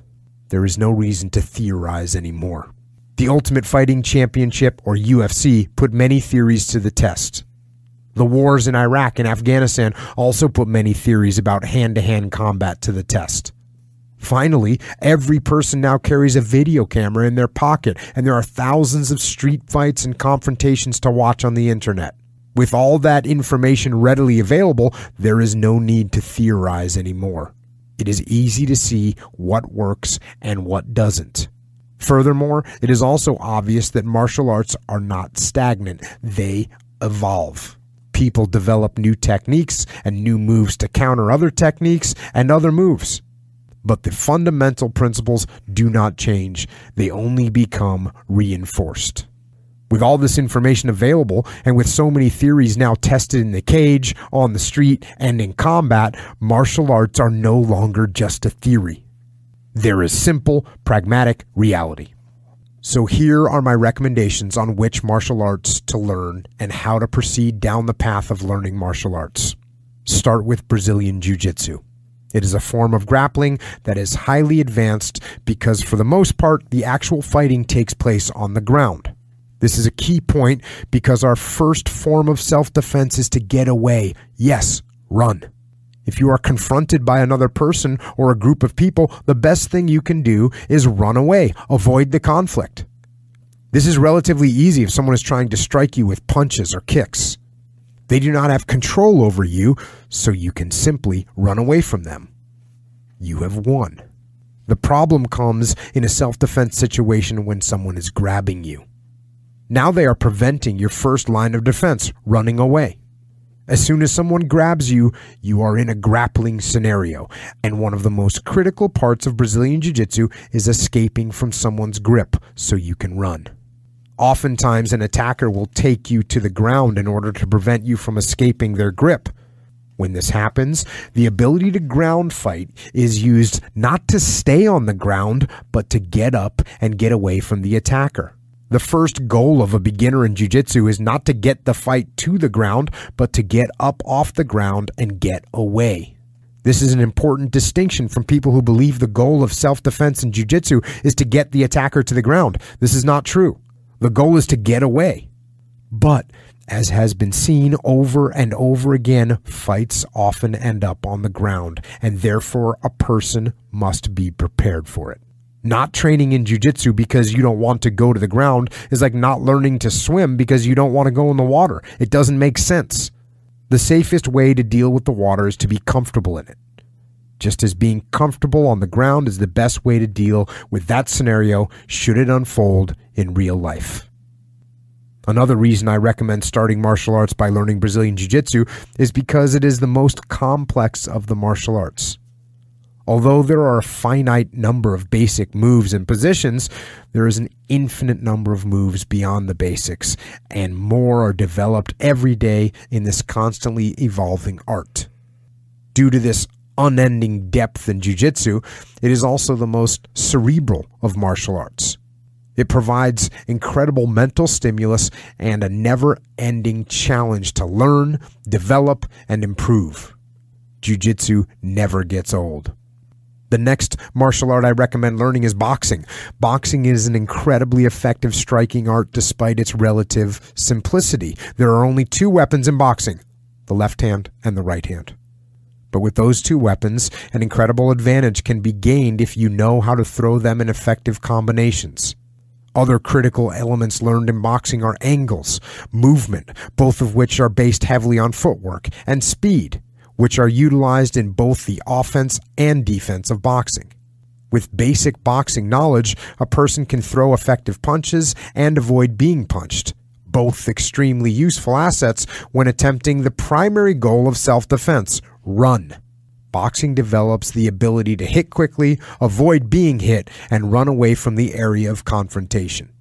The next two martial arts to invest time into are Muay Thai and wrestling. They both add a plethora of options and skills to any fighter. Muay Thai adds a massive arsenal of striking options to a fighter. Where boxing utilizes only the fists, Muay Thai utilizes the fists, the elbows, the knees, and the shins in very aggressive combinations that are absolutely devastating in a fight. Muay Thai is also about pain and the ability to withstand pain. The conditioning of the shins to kick and shield kicks, as well as the conditioning of the body and legs to absorb punishment, is brutal and requires an iron will. Muay Thai also offers great work in striking from the clinch position, when an opponent is grabbing you by the head and or arms. The strikes from this close range, especially the knees and elbows, are vicious. Techniques are also taught to trip or sweep the opponent to the ground that are powerful and effective. Wrestling is a grappling art, perhaps the most widely known and practiced. It is an amazing sport for conditioning of both the mind and the body. The physical grind of wrestling hardens the body and mind without mercy. On top of the conditioning and mental toughness derived from wrestling, it is also king of position in martial arts, meaning a good wrestler can decide what position they will be in during a confrontation.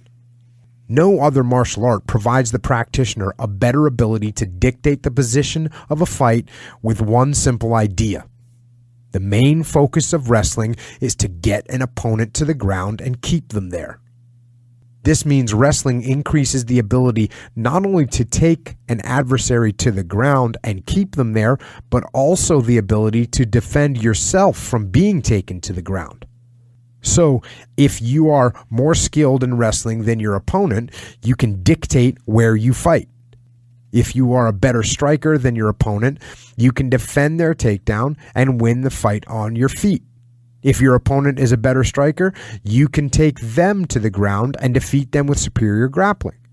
Unfortunately, submission holds do not exist in wrestling, so there are no techniques taught on how to actually finish fights. That being said, there are some practitioners of what is known as catch wrestling who continue to teach extremely effective submission holds that were outlawed by the sport as wrestling gained popularity. Once a good base is established in Brazilian Jiu-Jitsu, boxing, wrestling, and Muay Thai, there are plenty of other martial arts to explore. Judo is a fantastic art and has very effective takedowns, especially against an opponent wearing a jacket or shirt that can be grabbed, which is often the case. Once on the ground, Judo has many similarities with Brazilian Jiu-Jitsu, and many of the same techniques are taught. In areas where there might not be any Brazilian Jiu-Jitsu schools, Judo is the next best replacement. The Russian art of Sambo is also an extremely effective grappling art with an emphasis on leg locks. There are other martial arts that can be good to look into, such as Krav Maga and Sistema, both of which focus on self-defense as its primary mission. Martial arts like Eskrima and Kali from the Philippines, also known as Arnis, which focus on fighting with sticks and knives. Also, the Dog Brothers have pushed the limit in full-contact weapons sparring, and in that effort have garnered real-world knowledge beyond what was previously available. The list could go on and on. There is no reason to ever stop training and learning martial arts. Of course, it is good to be prepared to handle a self-defense situation, but the benefits of martial arts training go far beyond self-defense. Of course, you get physically conditioned. You also get mentally tougher. Real martial arts are hard. They are a mental and physical grind. If the martial art you are training in is easy, it isn't likely doing you much good. Martial arts also get you used to being in uncomfortable situations and continuing to fight on. This is important in any endeavor. Martial arts will make you better. So, train. Don't think about it. Don't take time to get in shape before you start. Just go start. The rest will come. Where to train? When picking a good jiu-jitsu academy, first things first, find some schools that are in your immediate area. Proximity is important. The more convenient it is to get to training, the more often you will be able to train. So find some schools that are close to your home or work or some other place where it isn't an out-of-the-way gut check to show up and train. Once you have identified some academies close by, go and pay a visit. The atmospheres in gyms can vary greatly. Some are very traditional, demand matching uniforms, bowing to instructors and to the mat, and are run in a very rigid manner. Other schools do not operate with that tradition. There is no bowing. A wide variety of uniforms can be seen on the mat. Instructors are called by their first names instead of master or sensei or professor. I have trained in both these types of schools.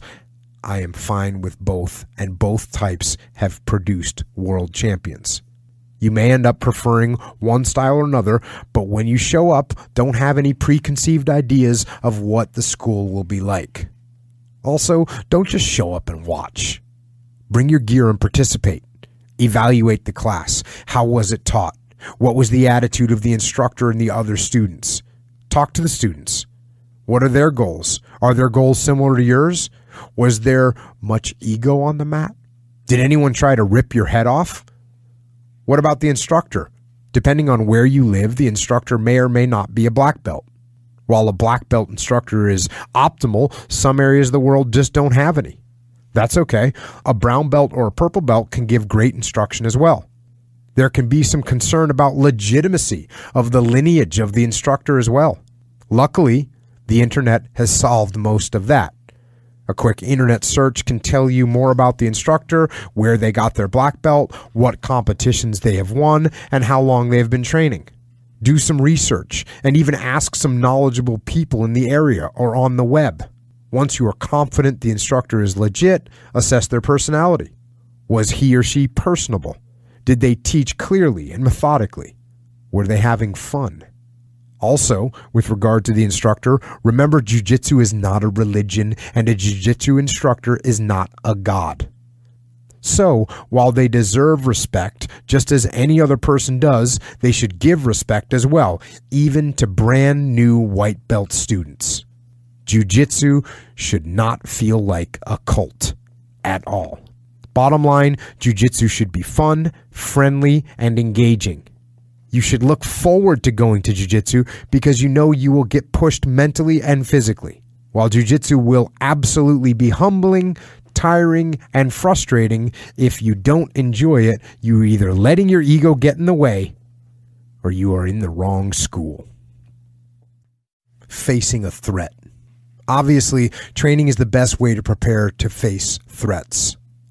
But there's a difference between a training scenario at the gym or at the range and a real confrontation on the street. How can you be ready for that? And how should you react? The first thing to do is train. Train hard. Train for worst case scenarios. Train for things to go wrong by putting yourself in horrible training situations and finding your way out of them. The next most important concept is avoidance. Yes, avoid danger. Stay away from high threat areas. But we can't always avoid high threat areas, and sometimes the high threat area doesn't avoid us. In the world today, conflict and danger can occur anytime and anywhere. So it is important to maintain situational awareness at all times. Pay attention to your surroundings. Look at suspicious people. Look at unsuspicious people. What are they doing? Where are they going? What are they looking at? Assess. While you assess, think of contingencies. Where is your closest escape route? Where is the closest cover and concealment? Cover being a place to shield you from bullets, and concealment being a place to hide. If you are maintaining situational awareness, you should be very hard to surprise. If you sense something is going wrong or you sense a threat, proactively move away from it. Walk to the other side of the street. Accelerate your car. Walk out the door. Don't wait for things to get worse. If you do get surprised and you are caught in a bad situation, act. If you can run away from an assailant, do it. If you can't run because they have a hold of you, attack them. Put all your training to use as quickly and as violently as possible. As soon as you can break free, do it and run. If shooting starts, get down. Call the police at the first opportunity. If the shooting is single shots being fired at a slower pace, run immediately and keep running. If the shooting is rapid fire, find some solid cover to get behind. Wait for a lull. When the lull comes, run. That may be your only chance. If you are trapped in a room with an active shooter outside, barricade yourself.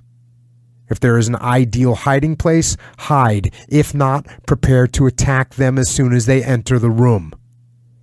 Get anyone in the room with you on board and ready to swarm the attacker. If you are carrying a firearm, use it to eliminate any immediate threat to your life or the life of someone else. Use extreme caution when using a firearm in any situation. Know your target. Know the backdrop. And recognize that you might not know who is a good guy and who is a bad guy. The police might also see you as a threat. Some police officers might be in plain clothes.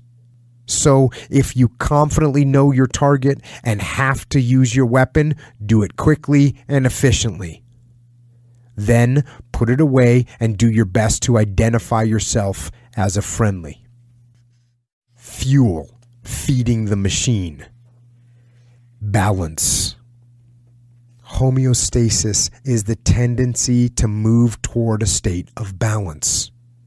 For instance, in a house, the thermostat keeps the temperature in balance. In the summer, it turns on the air conditioner when it gets too hot, and in the winter, it turns on the heat when it gets too cold. Homeostasis is being maintained. The body also tries to maintain a state of balance in many ways. Like the house, the body maintains a balanced temperature by shivering to heat or sweating to cool. Osmoregulation is the regulation of water content in the body.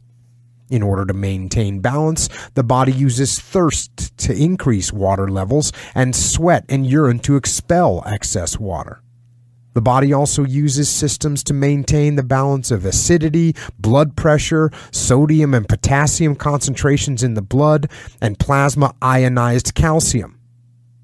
Failure to maintain the proper balance in these systems can cause significant health problems. There is another balance our bodies maintain that we have a huge influence over. It is our blood glucose level, what we commonly call our blood sugar level. We can directly influence our blood sugar levels by what we eat. When we eat carbohydrates, our blood sugar levels go up. When we eat a lot of carbohydrates, our blood sugar levels go up a lot. The primary action our bodies take to regulate high blood sugar levels is to release the hormone insulin into our blood from the pancreas. Once released, insulin pushes the sugar in the blood into fat cells and also slows down the process of fat in the fat cells being pulled out and used for energy. Obviously, when your body is putting fat into fat cells and not using your fat for energy, you get fatter. In order to use the fat in your body for energy, the body must have gone through its most readily available source of energy, glucose or sugar in the blood. Once that is depleted, the body begins to utilize fat for energy. You can deplete that sugar in the blood by exercising until it's gone, fasting until it's gone, or adjusting your carbohydrate intake. There are other extremely negative effects of continued elevated insulin levels in the blood beyond gaining or maintaining body fat. Consistent spiking of insulin in the blood can lead to insulin resistance, which can eventually lead to type 2 diabetes. Other long-term impacts that prolonged elevated insulin levels can cause are heart disease, diabetic retinopathy or blindness, strokes, and kidney failure. Not good. So, the solution seems obvious. Stop eating carbohydrates, or at least minimize carbohydrate intake. Why is that so hard? The answer is simple. Carbohydrates are addictive. Yes, sugar is like a drug in your brain and causes neurochemical responses similar to drugs like heroin. Addicted to sugar. Sugar truly is addictive. It stimulates the same parts of the brain as heroin and cocaine. When you have it, you want more of it. And you know this to be true. That's why you can't stop eating it. And when you do stop eating it, you will feel withdrawal, headache, irritation, anxiety, lies. The lies will come, and they will come from you. The lies you will tell yourself are, it's no big deal. You can just have a little. It isn't worth it to feel this bad. The body needs carbs. You will rationalize and start to listen to these lies. Don't. Stay strong. Get off the sugar train. Get off the addiction. Stop eating sugar. Fuel. The modern diet has been around for about 10,000 years. That is when man figured out how to plant some foods, grow them, harvest them, make them easier to digest, and store them. These foods were grains: wheat, rice, corn. Our bodies have not adapted to eating grains yet. When we eat grains, they are turned to sugar in our stomachs. The insulin level spikes and punishes our bodies internally. So it is better to eat what we have evolved to eat. That is the diet of Paleolithic man or caveman. Here is what that diet consists of: beef, preferably grass-fed; poultry, preferably free-range; fish, eggs, nuts, vegetables, fungi, roots, some dairy, full-fat butter, cream, yogurt, cheese, limited fruit. Do not eat these things: grains, potatoes, refined salt, refined sugar, processed oils like margarine, and legumes. Eating a paleo or caveman diet flips the standard American diet on its head from a macronutrient perspective. Instead of eating mostly carbohydrates with minimum fat, this diet consists of mostly fat, then protein, and finally minimal carbohydrates. Some people use the 80-20 rule, meaning they stick with the clean paleo eating 80% of the time, and then the other 20% of the time they eat whatever they want. The problem is that the 80-20 becomes 60-40, and then 40-60, and then 20-80, and then all bets are off. Don't follow the 80-20 rule. Follow the 100% rule. That might turn into the 99% rule, and that is okay. But the 80-20 rule isn't a rule. It's a step down the slippery slope. We know sugar is addictive. You are an addict. There's no such thing as an addict who is allowed to use their drug of choice 20% of the time, whether it is alcohol or cocaine or heroin. You are in the same boat. Going cold turkey and holding the line is the best way to stay on track. Once you have spent enough time staying 100% clean and you are adapted to that method of eating both mentally and physically, you can make some excursions to the dark side. I have an occasional mint chocolate chip milkshake or some other delicious but not nutritious treat. And I make sure I earn it beforehand with some serious extreme physical activity. Over time, you will realize that you have lost your sweet tooth. You will also realize that the after effects, the sugar rush, the sugar crash, and the lack of energy the next day make excursions to the dark side highly undesirable and will encourage you to stay clean. I have some treats that make it easier to stay clean. I eat a couple of squares of 80% plus dark chocolate dipped in coconut oil. I have a small glass full of cream with little MCT oil and a dash of chocolate milk powder. Sometimes I'll have whipped cream with nuts on it. If you are on a strict diet, each one of those treats will taste like the richest, most satisfying dessert you have ever had. Now, there are times during travel and work and life when the right foods simply are not available. In an airport or an office party or a restaurant where you are having a business meeting. My solution to that is very simple. Don't eat. It's called a fast and is actually very good for you. Fasting. Newsflash, you don't have to eat. Fasting is a gift. All those times you're at a party or the airport or on a train and they don't have any good, healthy food for you to eat, the answer is simple. Don't eat. Often, not eating, fasting, is beneficial for you. Here are some of the physiological benefits that fasting appears to bring. Improves function of cells, genes, and hormones. Induces loss of body fat. Reduces risk of insulin resistance and type 2 diabetes. Reduces oxidative stress and inflammation. Induces cell repair processes. Increases brain-derived neurotropic factors, increases levels of endorphins, induces detoxification process, There are also some psychological benefits that I find very real. First of all, fasting demands that you exercise your will. It is not easy. In this modern age, we are surrounded by food all day, every day. Your caveman survival instinct, which is afraid of starving, screams at you, "Eat that food. Eat as much as you can. This might be your last chance." Don't fall for that.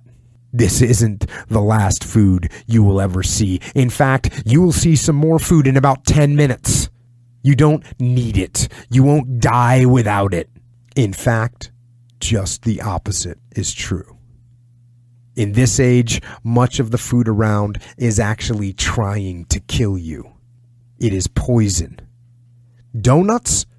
Poison. Soda? Poison. Potato chips? Poison. You don't need it. Another huge benefit of fasting is that it recalibrates your hunger demand signals. We often think we're starving after a few hours without food. "I haven't had anything to eat since breakfast," we shout at 1:15 in the afternoon. We literally say, "I'm starving." You are not starving. Humans can survive 30 days without food. You can make it the next few hours. You can actually make it a few days without any issue. I fast 24 hours fairly regularly. I do 72-hour fasts approximately every 3 months. And you know what? They aren't that big of a deal.